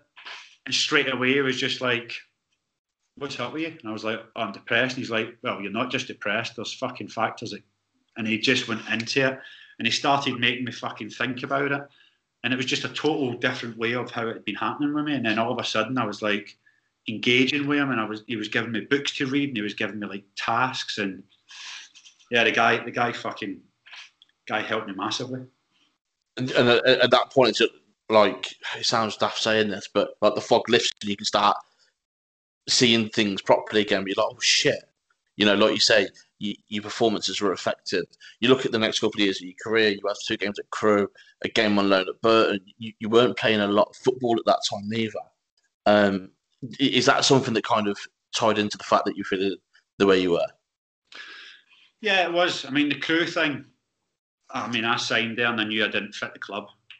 Didn't fit the club at all. It was. I hated it. Hated it every second. And I'd went there as a player coach. And yeah, and then as soon as January came, I was like, you need to let me go out on loan. Like, I don't care where it is. I don't care if I need to go as a number 2 somewhere and challenge or whatever. And that's what I done. I went to Button because Gavin Ward was a goalie coach, and Wardy was like, come here. You're not going to play to start, but should your chance come, it's up to you. And I wanted that. I just wanted that. And so I went there for 6 months, and obviously they ended up winning the league, and it was just good to be a part of that. And then I remember I just felt like I was really part of something because Jimmy Floyd Hasselbank was the manager, and he did a really good job as well, didn't he? Yeah, he was really good, and he really enjoyed my character and what I brought to the dressing room, and he understood that there was a role for me there. Quite a young squad. There was a role for me there to sort of try and get people out of comfort zones, and then obviously I signed for Mansfield. And again, I'm still at these points. I'm commuting loads, and I'm on my own every day in the car, my own thoughts. And you spoke earlier, Neil, about the masks, and that's what when I done this podcast, that's what we called it, because I'd have these fucking. I was living where I was now, down in like next to High Wycombe, and I was travelling to Mansfield every day, which was 2.5 hours each way. And then, but when I'd get into the training ground, I'd be like this bubbly character, like nothing was ever wrong with me. You know, nobody knew anything. And then as soon as I get in the car, you literally turn the engine off, and as you open the door, you go, right, leave that there. Yeah. Or that's Shearer is here, let's have a bit of banter. And the second you back in the car, it's as if, you know, you've got the weight of the world on your shoulders again. Just that cloud comes over you again, and you're back there. But it's a bit off topic, Scott, but I'm guessing an inspiration to you, as it is to me, Tyson Fury. Yeah, I mean, I've read his book. Obviously, it's fucking incredible, isn't it? I mean, obviously, you look at the level he's at and fucking what he's done. It's fucking incredible, and I mean, it's so good, like you say. People like me and you take inspiration for this. I mean, I'm sure there's millions of people that are taking inspiration for that. And now you've got people like, I'm not saying myself, but you know, there's sportsmen and sportswomen coming out who the people who pay to go and watch these people, you know, they could not believe that these people are going through what they're saying. But it's the same, like, until you mentioned it tonight, I didn't know you'd gone to mental health. At the start, when we started talking, I thought, what a character like this fella is. And then you get deep and you realise it can affect anyone. You usually find the louder ones. Yeah, that's it. More by it. But again, it's all part of learning now. And, you know, it's still, like everyone, we all get down days now, but I know my triggers now and I know what I need to do to stop myself from feeling really bad. And it's good now because I get people coming to me now and be like, fucking hell, Shears, I'm feeling shit. Like, I've listened to your podcast. And so again, fucking makes me feel good being able to help people. Yeah, definitely, mate, 100%. And, you know, we've touched on it before, like we spoke to Chris Kirkland, and he was really honest with the battle that he had with his mental health and the stuff that he's doing for charities and stuff now. I think it's fantastic that we're now in a position where, like you say, although the game's changed a little bit from what you grew up in, it's great in the fact that these players that I grew up watching, like you say, we've gone up and down the country paying money to watch you guys play. And I'll come out and say, do you know what? You feel a bit shit? Yeah, we've been there too. This is our story. And it really normalises it because we do live in this macho man society, you know, fucking bullshit. Yeah. And especially in football. There's another topic we could go into about homosexuality in football, which I'm not even going to touch that fucking thing at the minute because that's another 3 hours we could be talking about that. But, you know, the fact that people are open up and talking about their struggles with mental health and the battles with depression, I think it's fucking huge. Yeah. Massive. Because it's like, I was really sceptical about doing it. And the reason I was sceptical about doing it was because I thought, and this is crazy, but I was like, I bet you some people are going to be like, what a prick, like jumping on that bandwagon. Like, saying, he's coming to the end of his football career and now he wants to get the sob story of, I had depression type of thing. And my mate was like, you fucking wanker. Like, why are you thinking like that? And then as soon as we'd done it, it went live. And wow, like, it fucking like made me really emotional because the amount of people who reached out, people who I played with, people who I went to school with, and they all fucking reached out to me and they felt safe enough to say to me that they were struggling. Yeah. And I was like, fuck, this is like so much bigger than anything that I thought. Just another point to touch on with mental health wise, Scott. Obviously, you're on Twitter yourself. And in the day and age we're in, a lot of depression, especially with the younger kids, does come through social media. Have you had any bad experiences on Twitter or anything like that? Yeah, I remember my time obviously when I was at Cobb, it wasn't really there. But, but even still, I always remember it affected my mum because she had gone to these forums and like people would just fucking abuse me, you know what I mean? yeah, it's toxic, and but your family would get affected by it, and then it would affect you really, because you're like, fuck, I don't want that. Like, my mum's upset now, fuck. But then I remember especially when I was at Rotherham, I was that bad. Even if I'd played, I could have got man of the match, but I would search Twitter for negativity. So you'd actively go looking for it? Oh, 100%, because my brain was just wired for like finding it to sort of give some sort of verification of how I'm feeling. Is the right way. I'll say it's a illness, as it were. Did you respond? No, never. No. Never. I'm on social media and stuff. I've never been massive on it. Again, when I was playing, I was always quite not shy about it, but I didn't really want to put loads on, because I always thought I'd just get fucking abused. Mm. I think it's a good point you've made, obviously. And before we went live, we were talking to you before we went live, and you were saying like it's a different game now. And I think it does kind of bring us on to the end of your career, and we both agree it's a different game. So it just got to the point where we just thought, I'm done with it now. It's not the game I'll come into. I want out of it. Yeah, I always remember hearing from guys back in the day, like Shawza and all that, and I remember people saying to me, you either move forward with the game or you need to get the fuck out. Yeah. And I got to that stage where I was looking at it, and don't get me wrong, I think I could be a really good goalkeeping coach. I do. I really think I could have went far in that career at a first team level. But we've all got to start somewhere, and mine was obviously just getting in a couple of days a week at Oxford Academy. And I just didn't see, I don't know, maybe I could be quite harsher on people, but it's just, I'm brutally honest. And I just didn't see enough hunger in these younger lads. Mm.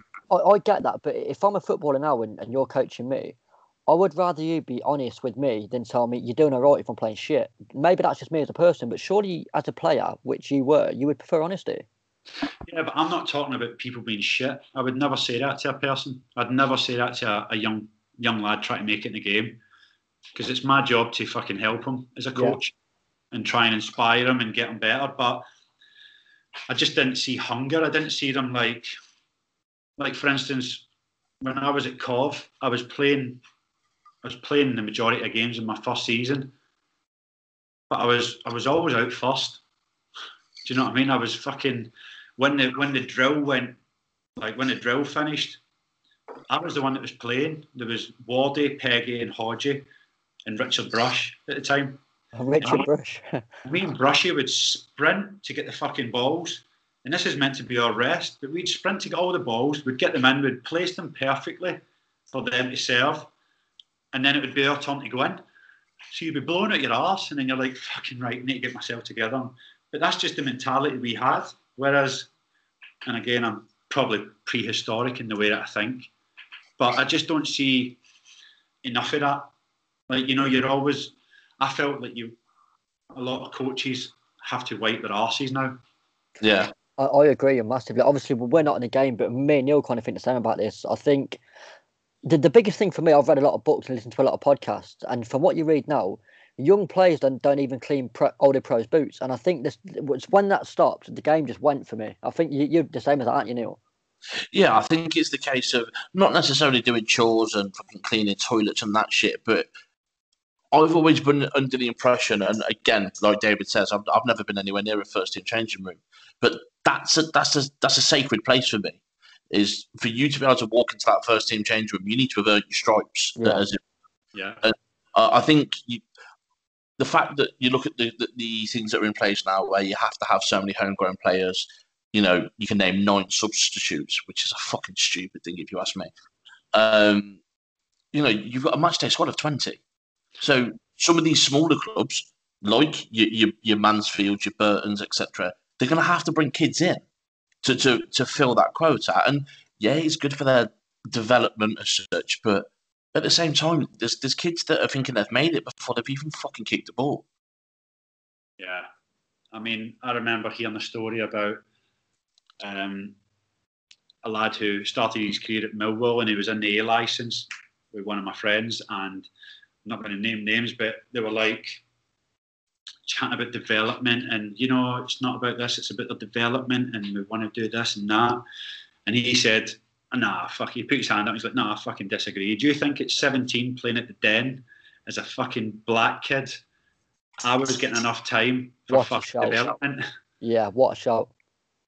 So, again, it's just the way football is. I just think probably the way society is now, Yeah, definitely. So you've stepped away from the game. What are you doing for yourself now? So I'm a financial advisor now. Yeah. So re-educated myself, which was difficult transition, but again, it's made me realise that just because you're a sportsman, it doesn't mean that you can't put your, everything that you take away from a sporting career. Jesus Christ. There's a lot of transferable skills in there. It's incredible. There's so many life skills, workplace skills.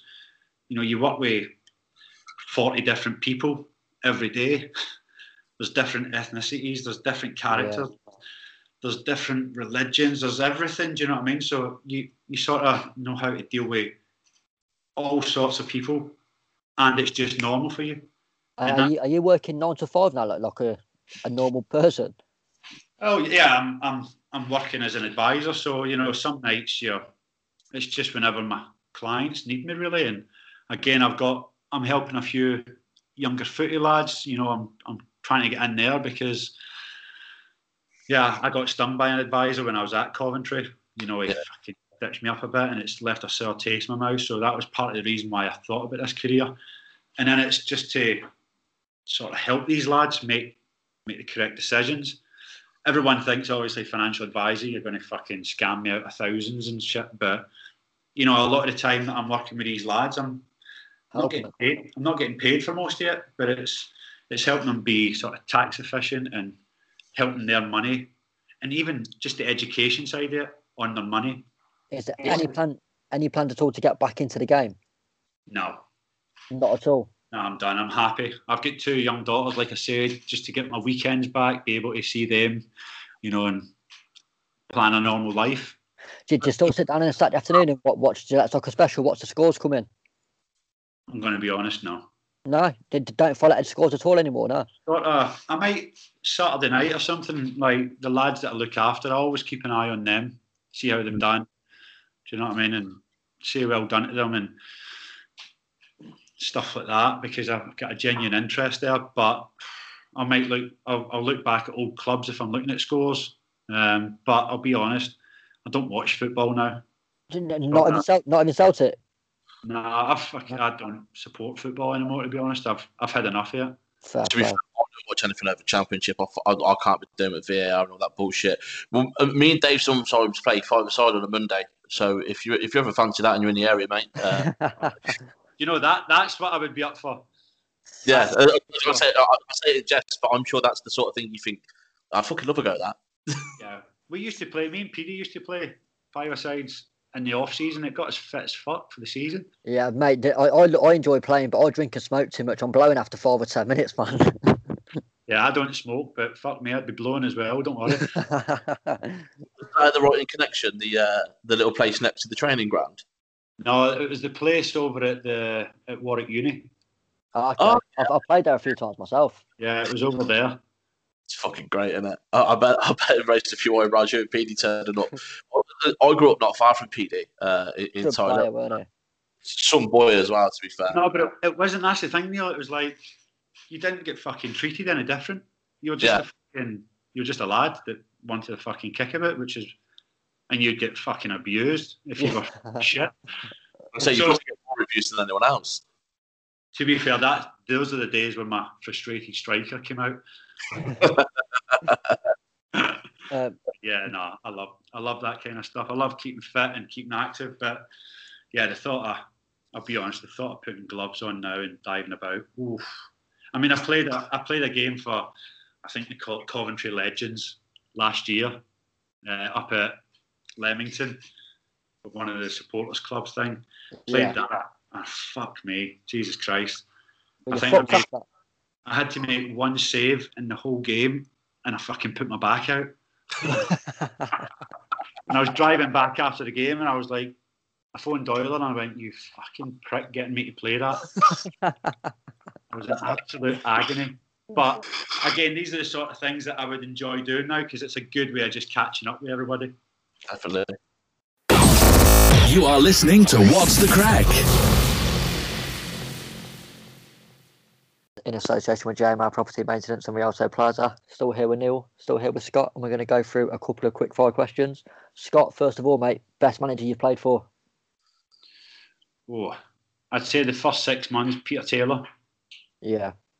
Good shout, that. Good track record, in it? So I can see why you've done that.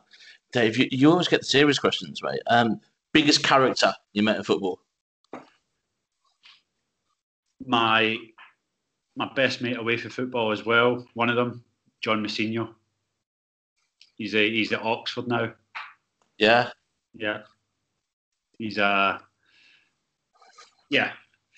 lad. You always mention you get the serious questions, but the funniest thing is the serious questions you wrote them, and I wrote the shit questions, but we always ask them in different orders. So next one, you might have just answered it anyway, but who's your best mate in football? Yeah, so I actually feel very fortunate that I've came away for the game and I've got people that I can call like real true friends. So let us say I'm still in touch with Chefs, PD, Doyler from the day I moved down to England, 2003. But then I've got John Messinho, and then I've got, to be fair, my last year I had a really good friendship struck up with Jamie Mackey. He was at Oxford with me. Again, another absolute cannon. What a guy. I've seen him just on social media. He seems like he's off his nut. He's brilliant. He's brilliant, honestly. Worth his weight in gold. Dave, go on. I'll let you ask this one, mate. I know you can't say too much, Scott, but your best Christmas party story that you can actually tell on camera. Oh, fuck.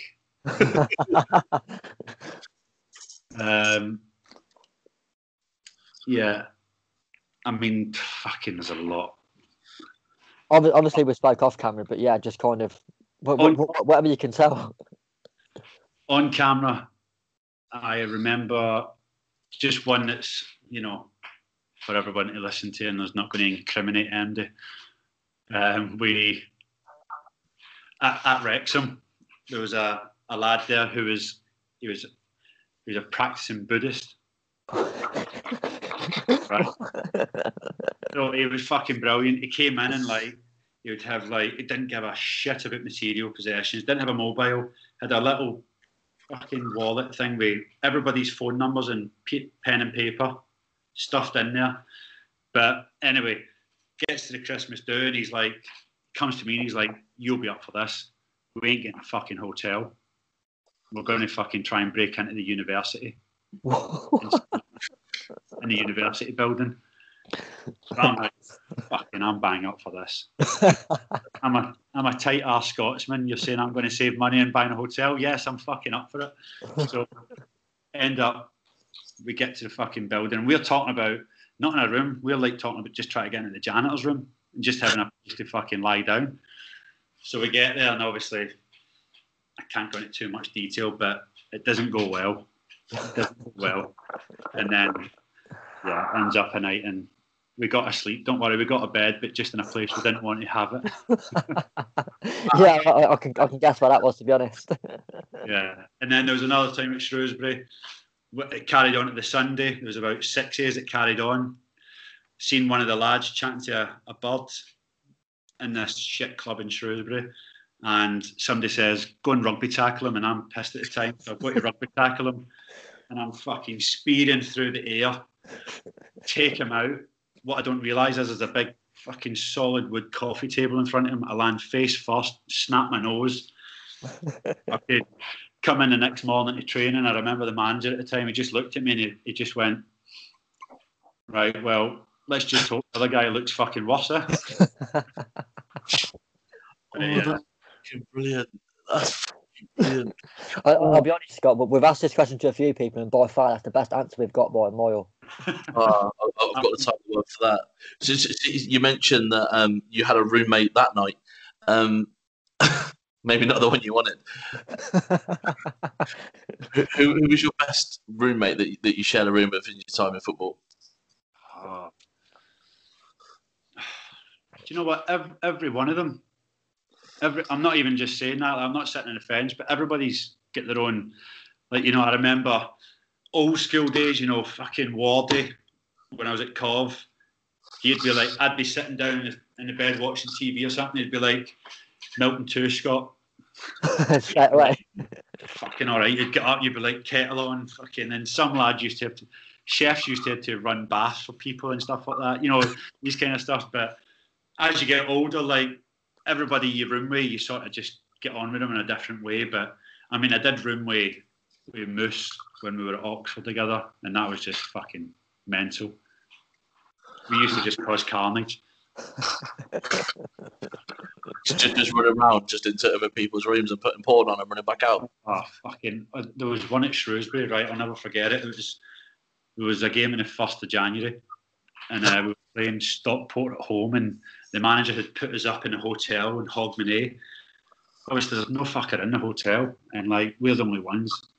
And me and the goalkeeper at the time, a guy called Chris McKenzie, he was a fucking legend. Me and Macca were like, we're bored, let's go and fucking cause carnage. So we went round and we've bought went to the shops, got loads of shaving foam, covered everybody's door, shaving foam, like just fucking covered the hotel.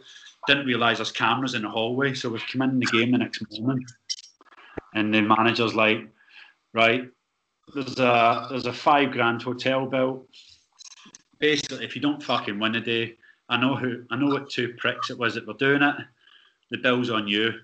And I was like, oh my fucking God, I was shitting it. And then I remember going out. I made best save of my career that game, and we ended up going on to win the game. And I swear to God, I celebrated like it was fucking winning the league. again, being a tight Scotsman, fucking all day long. Moving on to, I wouldn't say it's a serious question, but it's not like a drinking question. What's the best game you played in your whole career? Best game? Football game? Yeah, any game you played in that you think's your best in your whole career? I think, well, we'll chat about Cov because obviously, but I remember playing Cardiff away at Ninian Park, and I saved a Graham Kavanagh penalty and Peter Clark gets sent off in 47 seconds or something. I remember that. And then I saved a penalty, and then Chef scored a penalty to win the game, and I played a really good game. That game always sticks into my mind. Not a good place to go in Indian Park, neither is it? Proper old school ground. Loved it. I as an away fan, Ninian Park still to this day is one of my favourites I've been to. Proper how a football ground should be. Well, when I joined Bristol Rovers, I actually went and watched Cov play at Ninian Park the next season. Loved it. Yeah, it was a different gravy. That segues perfectly into our next question. What's your favourite ground to play at? Highfield Road, mate. It was up there, like, obviously, in a game that I played well. But favourite ground to play at, it would be an older stadium. It would be like Highfield Road or just like Ninian Park, these places where there's like real fucking atmosphere. Do you know what I mean? You felt like crowds on top of you, and you get interaction with the crowd. And so favourite ground, I did like Ellen Road. Yeah, good away day, Leeds. Fucking love Leeds. Obviously, Scott, you mentioned, I know when you played that it was kind of empty, but as a Scotsman, playing at Hampden must have been a big thing for you. No, not really. No. No.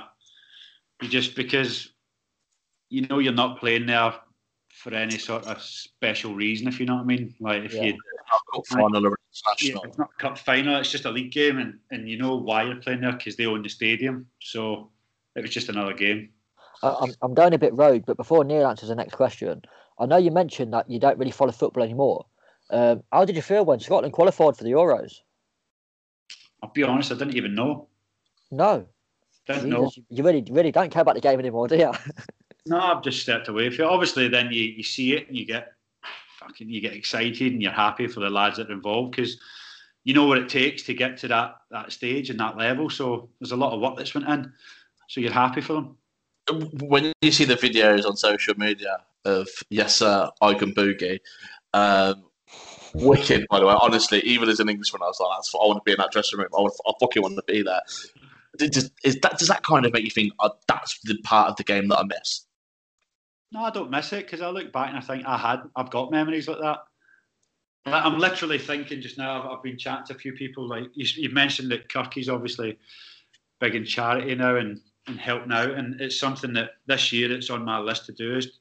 And I'm going to get rid of all my sort of promotion medals and auction them off and stuff because for me there's not memories in them for me, but for a fan there's more memories. If you've got any Cov shirts, mate, get onto us before you go anywhere else. I'll just say you joke. I'm a kit statter. I've got loads. It's a bit sad. So this could be scored against you, but the best guy you've seen live, best player. So the best goal that you've either conceded or you've been the other end of the pitch and seen it going and think, fucking hell, that's a bit of all right, isn't it? Yeah, I mean, I think probably the best would be Alex Ravel, playoff final, where he's 40 yards and I know, and listen, Revs, if he ever watches this, will not mind me saying that is not his fucking game. Yeah. So it makes it even more special that he's been able to, one, hit target, and two, from such a long distance out. But yeah, and just the meaning behind it and everything, yeah, I think that's probably up there. Fucking not a bad goal, that word, to be fair. Going from goals to saves, what's your favourite ever save you've made? Apart from the one that saved you £5,000. Yeah. You know what? But it's like, it's usually, obviously you can make these top corner saves and stuff like that, but it's usually saves that people don't realise you've made. And that save I was telling you about against Stockport, it's probably up there as my best save, and it fucking means nothing to a lot of people. But to me, it was like, I'll tell you, it was a long throw-in. Nobody headed it. It bounced. It went over, and then about 7 yards out, there was a lad, overhead kick, and I'm going across the goal on my right-hand side. And the lads were calling me Seaman at the end of the game because it was like a Seaman against Pesky Salido. Yeah. I've managed to claw it and I've tipped it onto the post. But at that time, we were 3-2 up, and that would have made it 3-3, and they'd have then gone to win. And then we went on and won 4-2. So saved me $2,500 and the game. So yeah, that's it. You mentioned, it's one of those days where you go one way or the other. Is there ever a time where you've made a save, it's gone out for a corner or anything, and centre half time manager going, "Fucking hell, have you pulled that out?" Yeah, I mean, obviously as a keeper, you make loads of saves, don't you? And a lot of them are routine. Let's be honest. But then you do get a few a season where even your teammates go, "Fucking didn't know you had that in you." So yeah, I mean, there's a few. I mean. And I think it's always better when they're sort of match-winning saves. Yeah. I remember at Rotherham we were actually playing Oxford, and again I think it was a free kick that came in, and guy headed it 6 yards out. I tipped it onto the post, got up, guys smashed a rebound. I've reacted with my feet. It's went 40 yards down the pitch, and then we went down and scored the winning goal. So we've got anchored memories of specific things that happened in the game, but yeah, that was up there. I hate to ask it, but your biggest howler? Great question. That is, you've gone rogue there, Neil. How long have we got, boys? I tell you what, mate. There's a few at Highfield Road, isn't there? Oh, I remember the one at Highfield Road when we played in Wigan, and yeah, so do I. It was so weird. I just took my eye off it and I was spinning the ball. So instead it came into my midriff, it sort of span and it ended up hitting off my left shoulder. And then obviously their players came in and tapped it in, and then as he's running past, I volleyed him and tripped him. I was fucking fuming, and then yeah, that's one of them. Yeah, but I mean, there's been a lot, and every mistake that costs a goal, you sort of. You know that you've cost your team. Well, we mentioned earlier about obviously some point this year you are going to give away medals and stuff you've won. What's the best shirt you've swapped with someone? I never ever swap shirts. Never. Nah, it doesn't. It wasn't something that I was always proud of. Whatever club I played for, and I was proud of like wearing like a strip and like you know what it's like as a young lad. You just fucking desperate to be a footballer. Yeah. I always wanted more in strips, so I've got every strip that I've played for. I'll tell you what, Sufo swapped me a strip once. Patrick Sufo. Sufo swapped me for a Cameroon goalkeeper top. Okay. But yeah, and I'll be honest, like when I went away with Scotland, I never got to play, so I didn't want to be that guy who didn't play and go and ask for a fucking strip. Like it's for the lads who play, I think. Yeah. Is Patrick Sufo as hard as nails as he looks and acts? Sufo was a fucking nutter. Yeah, no, Sufo was a good guy. I've heard some stories about Pat. To be fair, he agreed to come on his podcast and he's blanked his phone for the past 4 months. We haven't spoken to him yet. I always remember in the showers when Sufo was playing about, right? I'll never forget this. It's fucking hilarious. He's playing about and he done something wrong to Big Mo. Jesus. And you know when people say stuff and you go, oh, he's fucking serious there. Mo turned round and just went, really calm, went, Patrick, you do that again and I will fucking kill you. And like everybody went, yeah, you will. Yeah, okay, Sufo, you better fuck off, mate. To be fair, did he shit himself today, Patrick? No, it wasn't that he shit himself. I just think we all knew what Big Mo was about. Yeah. So, to be fair, the bloke went to war, didn't he? So he can have a scrap, can he? Yeah, and like he could give Augie a run for noses, so.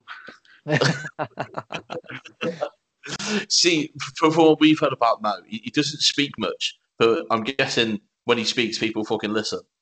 That's what I'm saying. Like you've all got mates that you've heard of, like that talk the talk, but it was just something about Mo that when he spoke, you just went, I'm all right, mate. Leave him alone. I'm not going to be the one that finds out. Just before we go into Neil's favourite bit that I'll let him introduce because he absolutely loves it.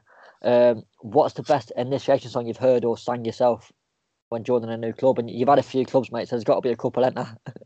Oh, there's some absolute belters, but I always done a bit of Take That, and then I mixed it in with Boats and Hose.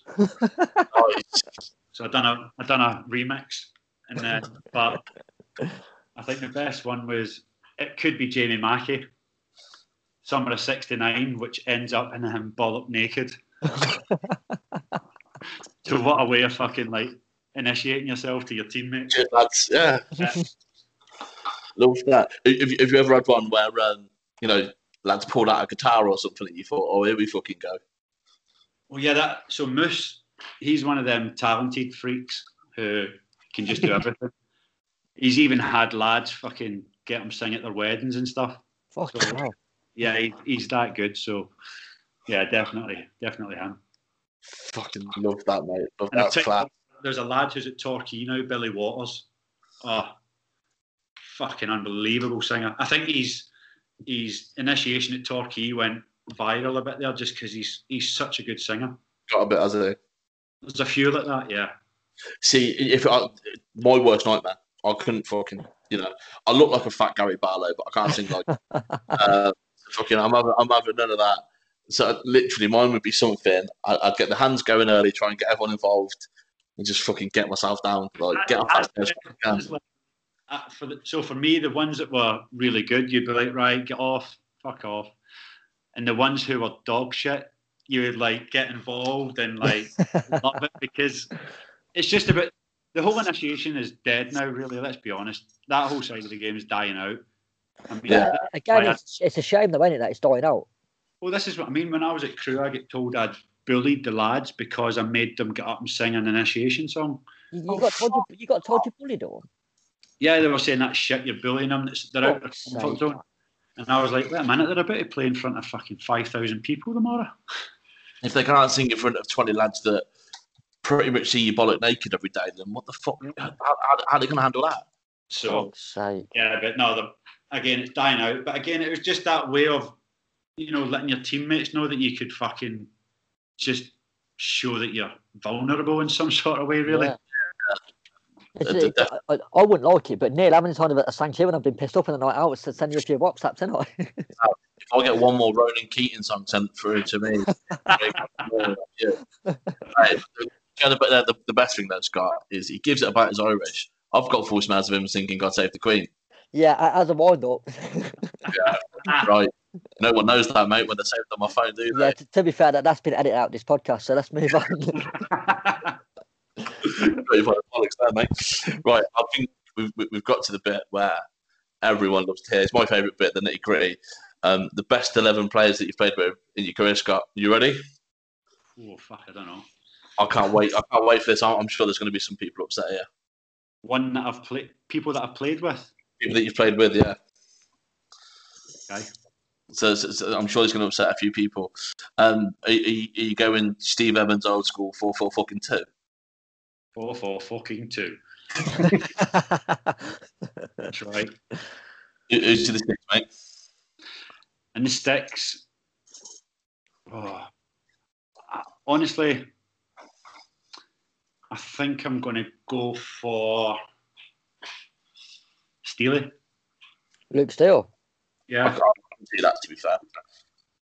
I think he's on to have an unbelievable career. Came in at a tough time at Cov, like fucking was one of the better performers that season, and went on to fucking smash it, really. Yeah, he's had a good career. I've listened to him on Under the Cosh, and some of the stories he comes out with. He seems quite a funny bloke. He nicked a bird off Cristiano Ronaldo, didn't he? He's one of them sly foxes. It's a good looking boy as well, any man. He can do what he wants. What is he? Fucking hell. And he used it, well, before he met his partner and stuff, obviously he's fucking, yeah, he didn't struggle, let's be honest. Yeah. Right back, mate. I'm going to go from old mucker, Craig Peed. Love that. Yeah. Peedy didn't get the career he sort of deserved, I didn't feel. Like, obviously, before I came to Cov, he burst into the first team squad, and then he had that bad injury in a fucking reserve team game where he was meant to get back in the first team. And that dogged his whole career, and I knew what he went through, and he's now fucking bone on bone in his knee, and like people don't realise what he went through, but I just seen what he'd done day in, day out. He was unbelievable to sort of be around every day. And for me, that's sometimes more the way you are every day in the training ground. It sometimes means more than how you just perform on a Saturday. Yeah, definitely. I'll touch on the fact that we kind of know of him through the city sort of thing. Every player that we've spoke to, though, that was at Cov at the same time as him, has said that he should have had such a better career, but if it wasn't for the injuries. Yeah. I think that says a lot about the bloke. Yeah, definitely. Centre halves, mate. Centre halves. I would go as a guy called Craig Morgan. Yeah. He was Preston and played for Wales.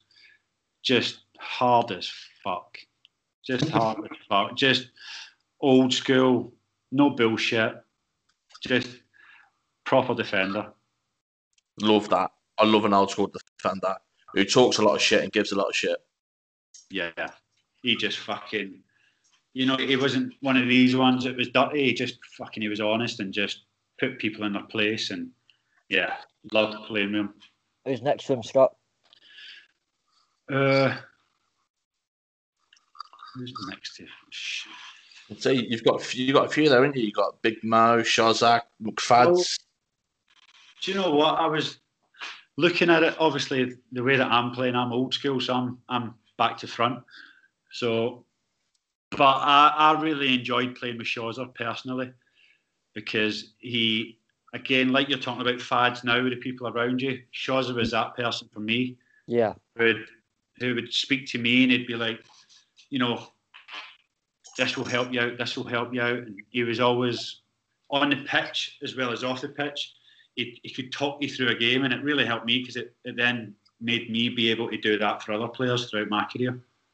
Yeah, top bloke as well. We had the honour of speaking to him for the best part of 3 hours the other week, and just I was captivated listening to the bloke talk, in all honesty. Legend. He's a nice bloke, but he took the piss out of me a fair bit, didn't he, Richard Shaw did? Mate, you should have seen the club you were wearing. That's fucking why. I like a bit of pretty green. Leave it out. Here we go, left back. We talk about old school though, but I remember a time at Shaw's on that made it stuck in my mind, and it sort of shaped how I went on in my career.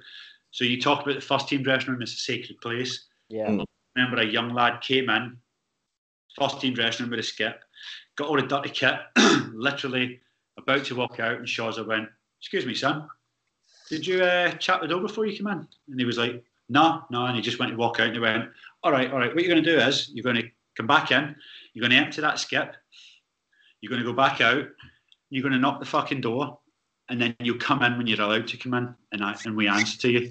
Wow. See, this I'm on about. And this lad was like, is he serious? And I'm sitting there going, I don't know if he's serious or not here because I'm not used to this. And he went, on you go out and knock the door.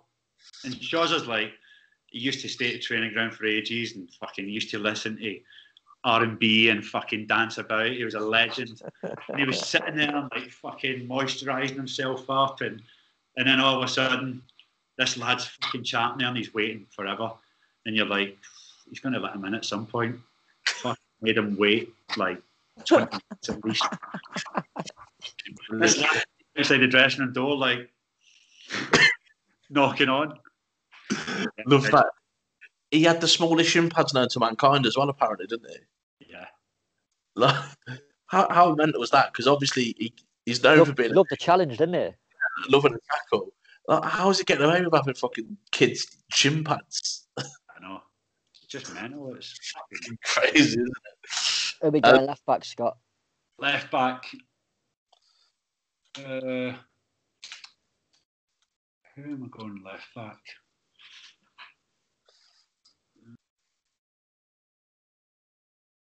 It's a tough one.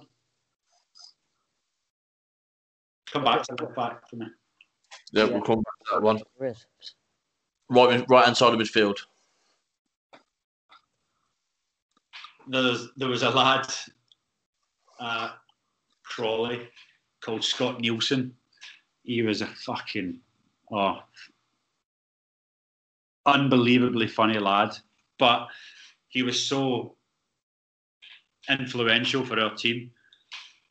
Just everything about him. So off the pitch, on the pitch, like a lot of stuff would go down him, and I'll put him in for that. Nice. Middle of the park. Middle of the park, I would put Doyler in there. Go on, boy. 100%. Like, Absolutely. I fucking love the type of player Doyler is. Love it. Love everything about what he brings to the team. His banter's horrendous, but love everything he brings to the team. Yeah, Mecca. Who's next to Doyle? Who's he doing the running for? Yeah. There was a lad I played with at Wickham called Gary Holt. He's like played at Norwich, won the Premier League with Norwich and everything. And he came to Wickham with me, and I drove him every day. And somebody I proper looked up to, and he fucking, like, even at his an elderly age in football, was still one of the fittest, still training every day. Do you know what I mean? I was just, and he's went on to have like a really good management career. I was going to say, I nearly said it's either one that got into the wrestling, because there was one lad that was Grant Holt, wasn't it?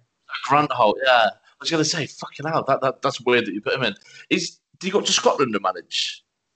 Yes, he's Scottish. He played for Kilmarnock, played for Celtic, came down to Norwich, Stoke, like played in the Premier League for Norwich. He's a legend over there. And then he's went up and managed a few clubs in Scotland.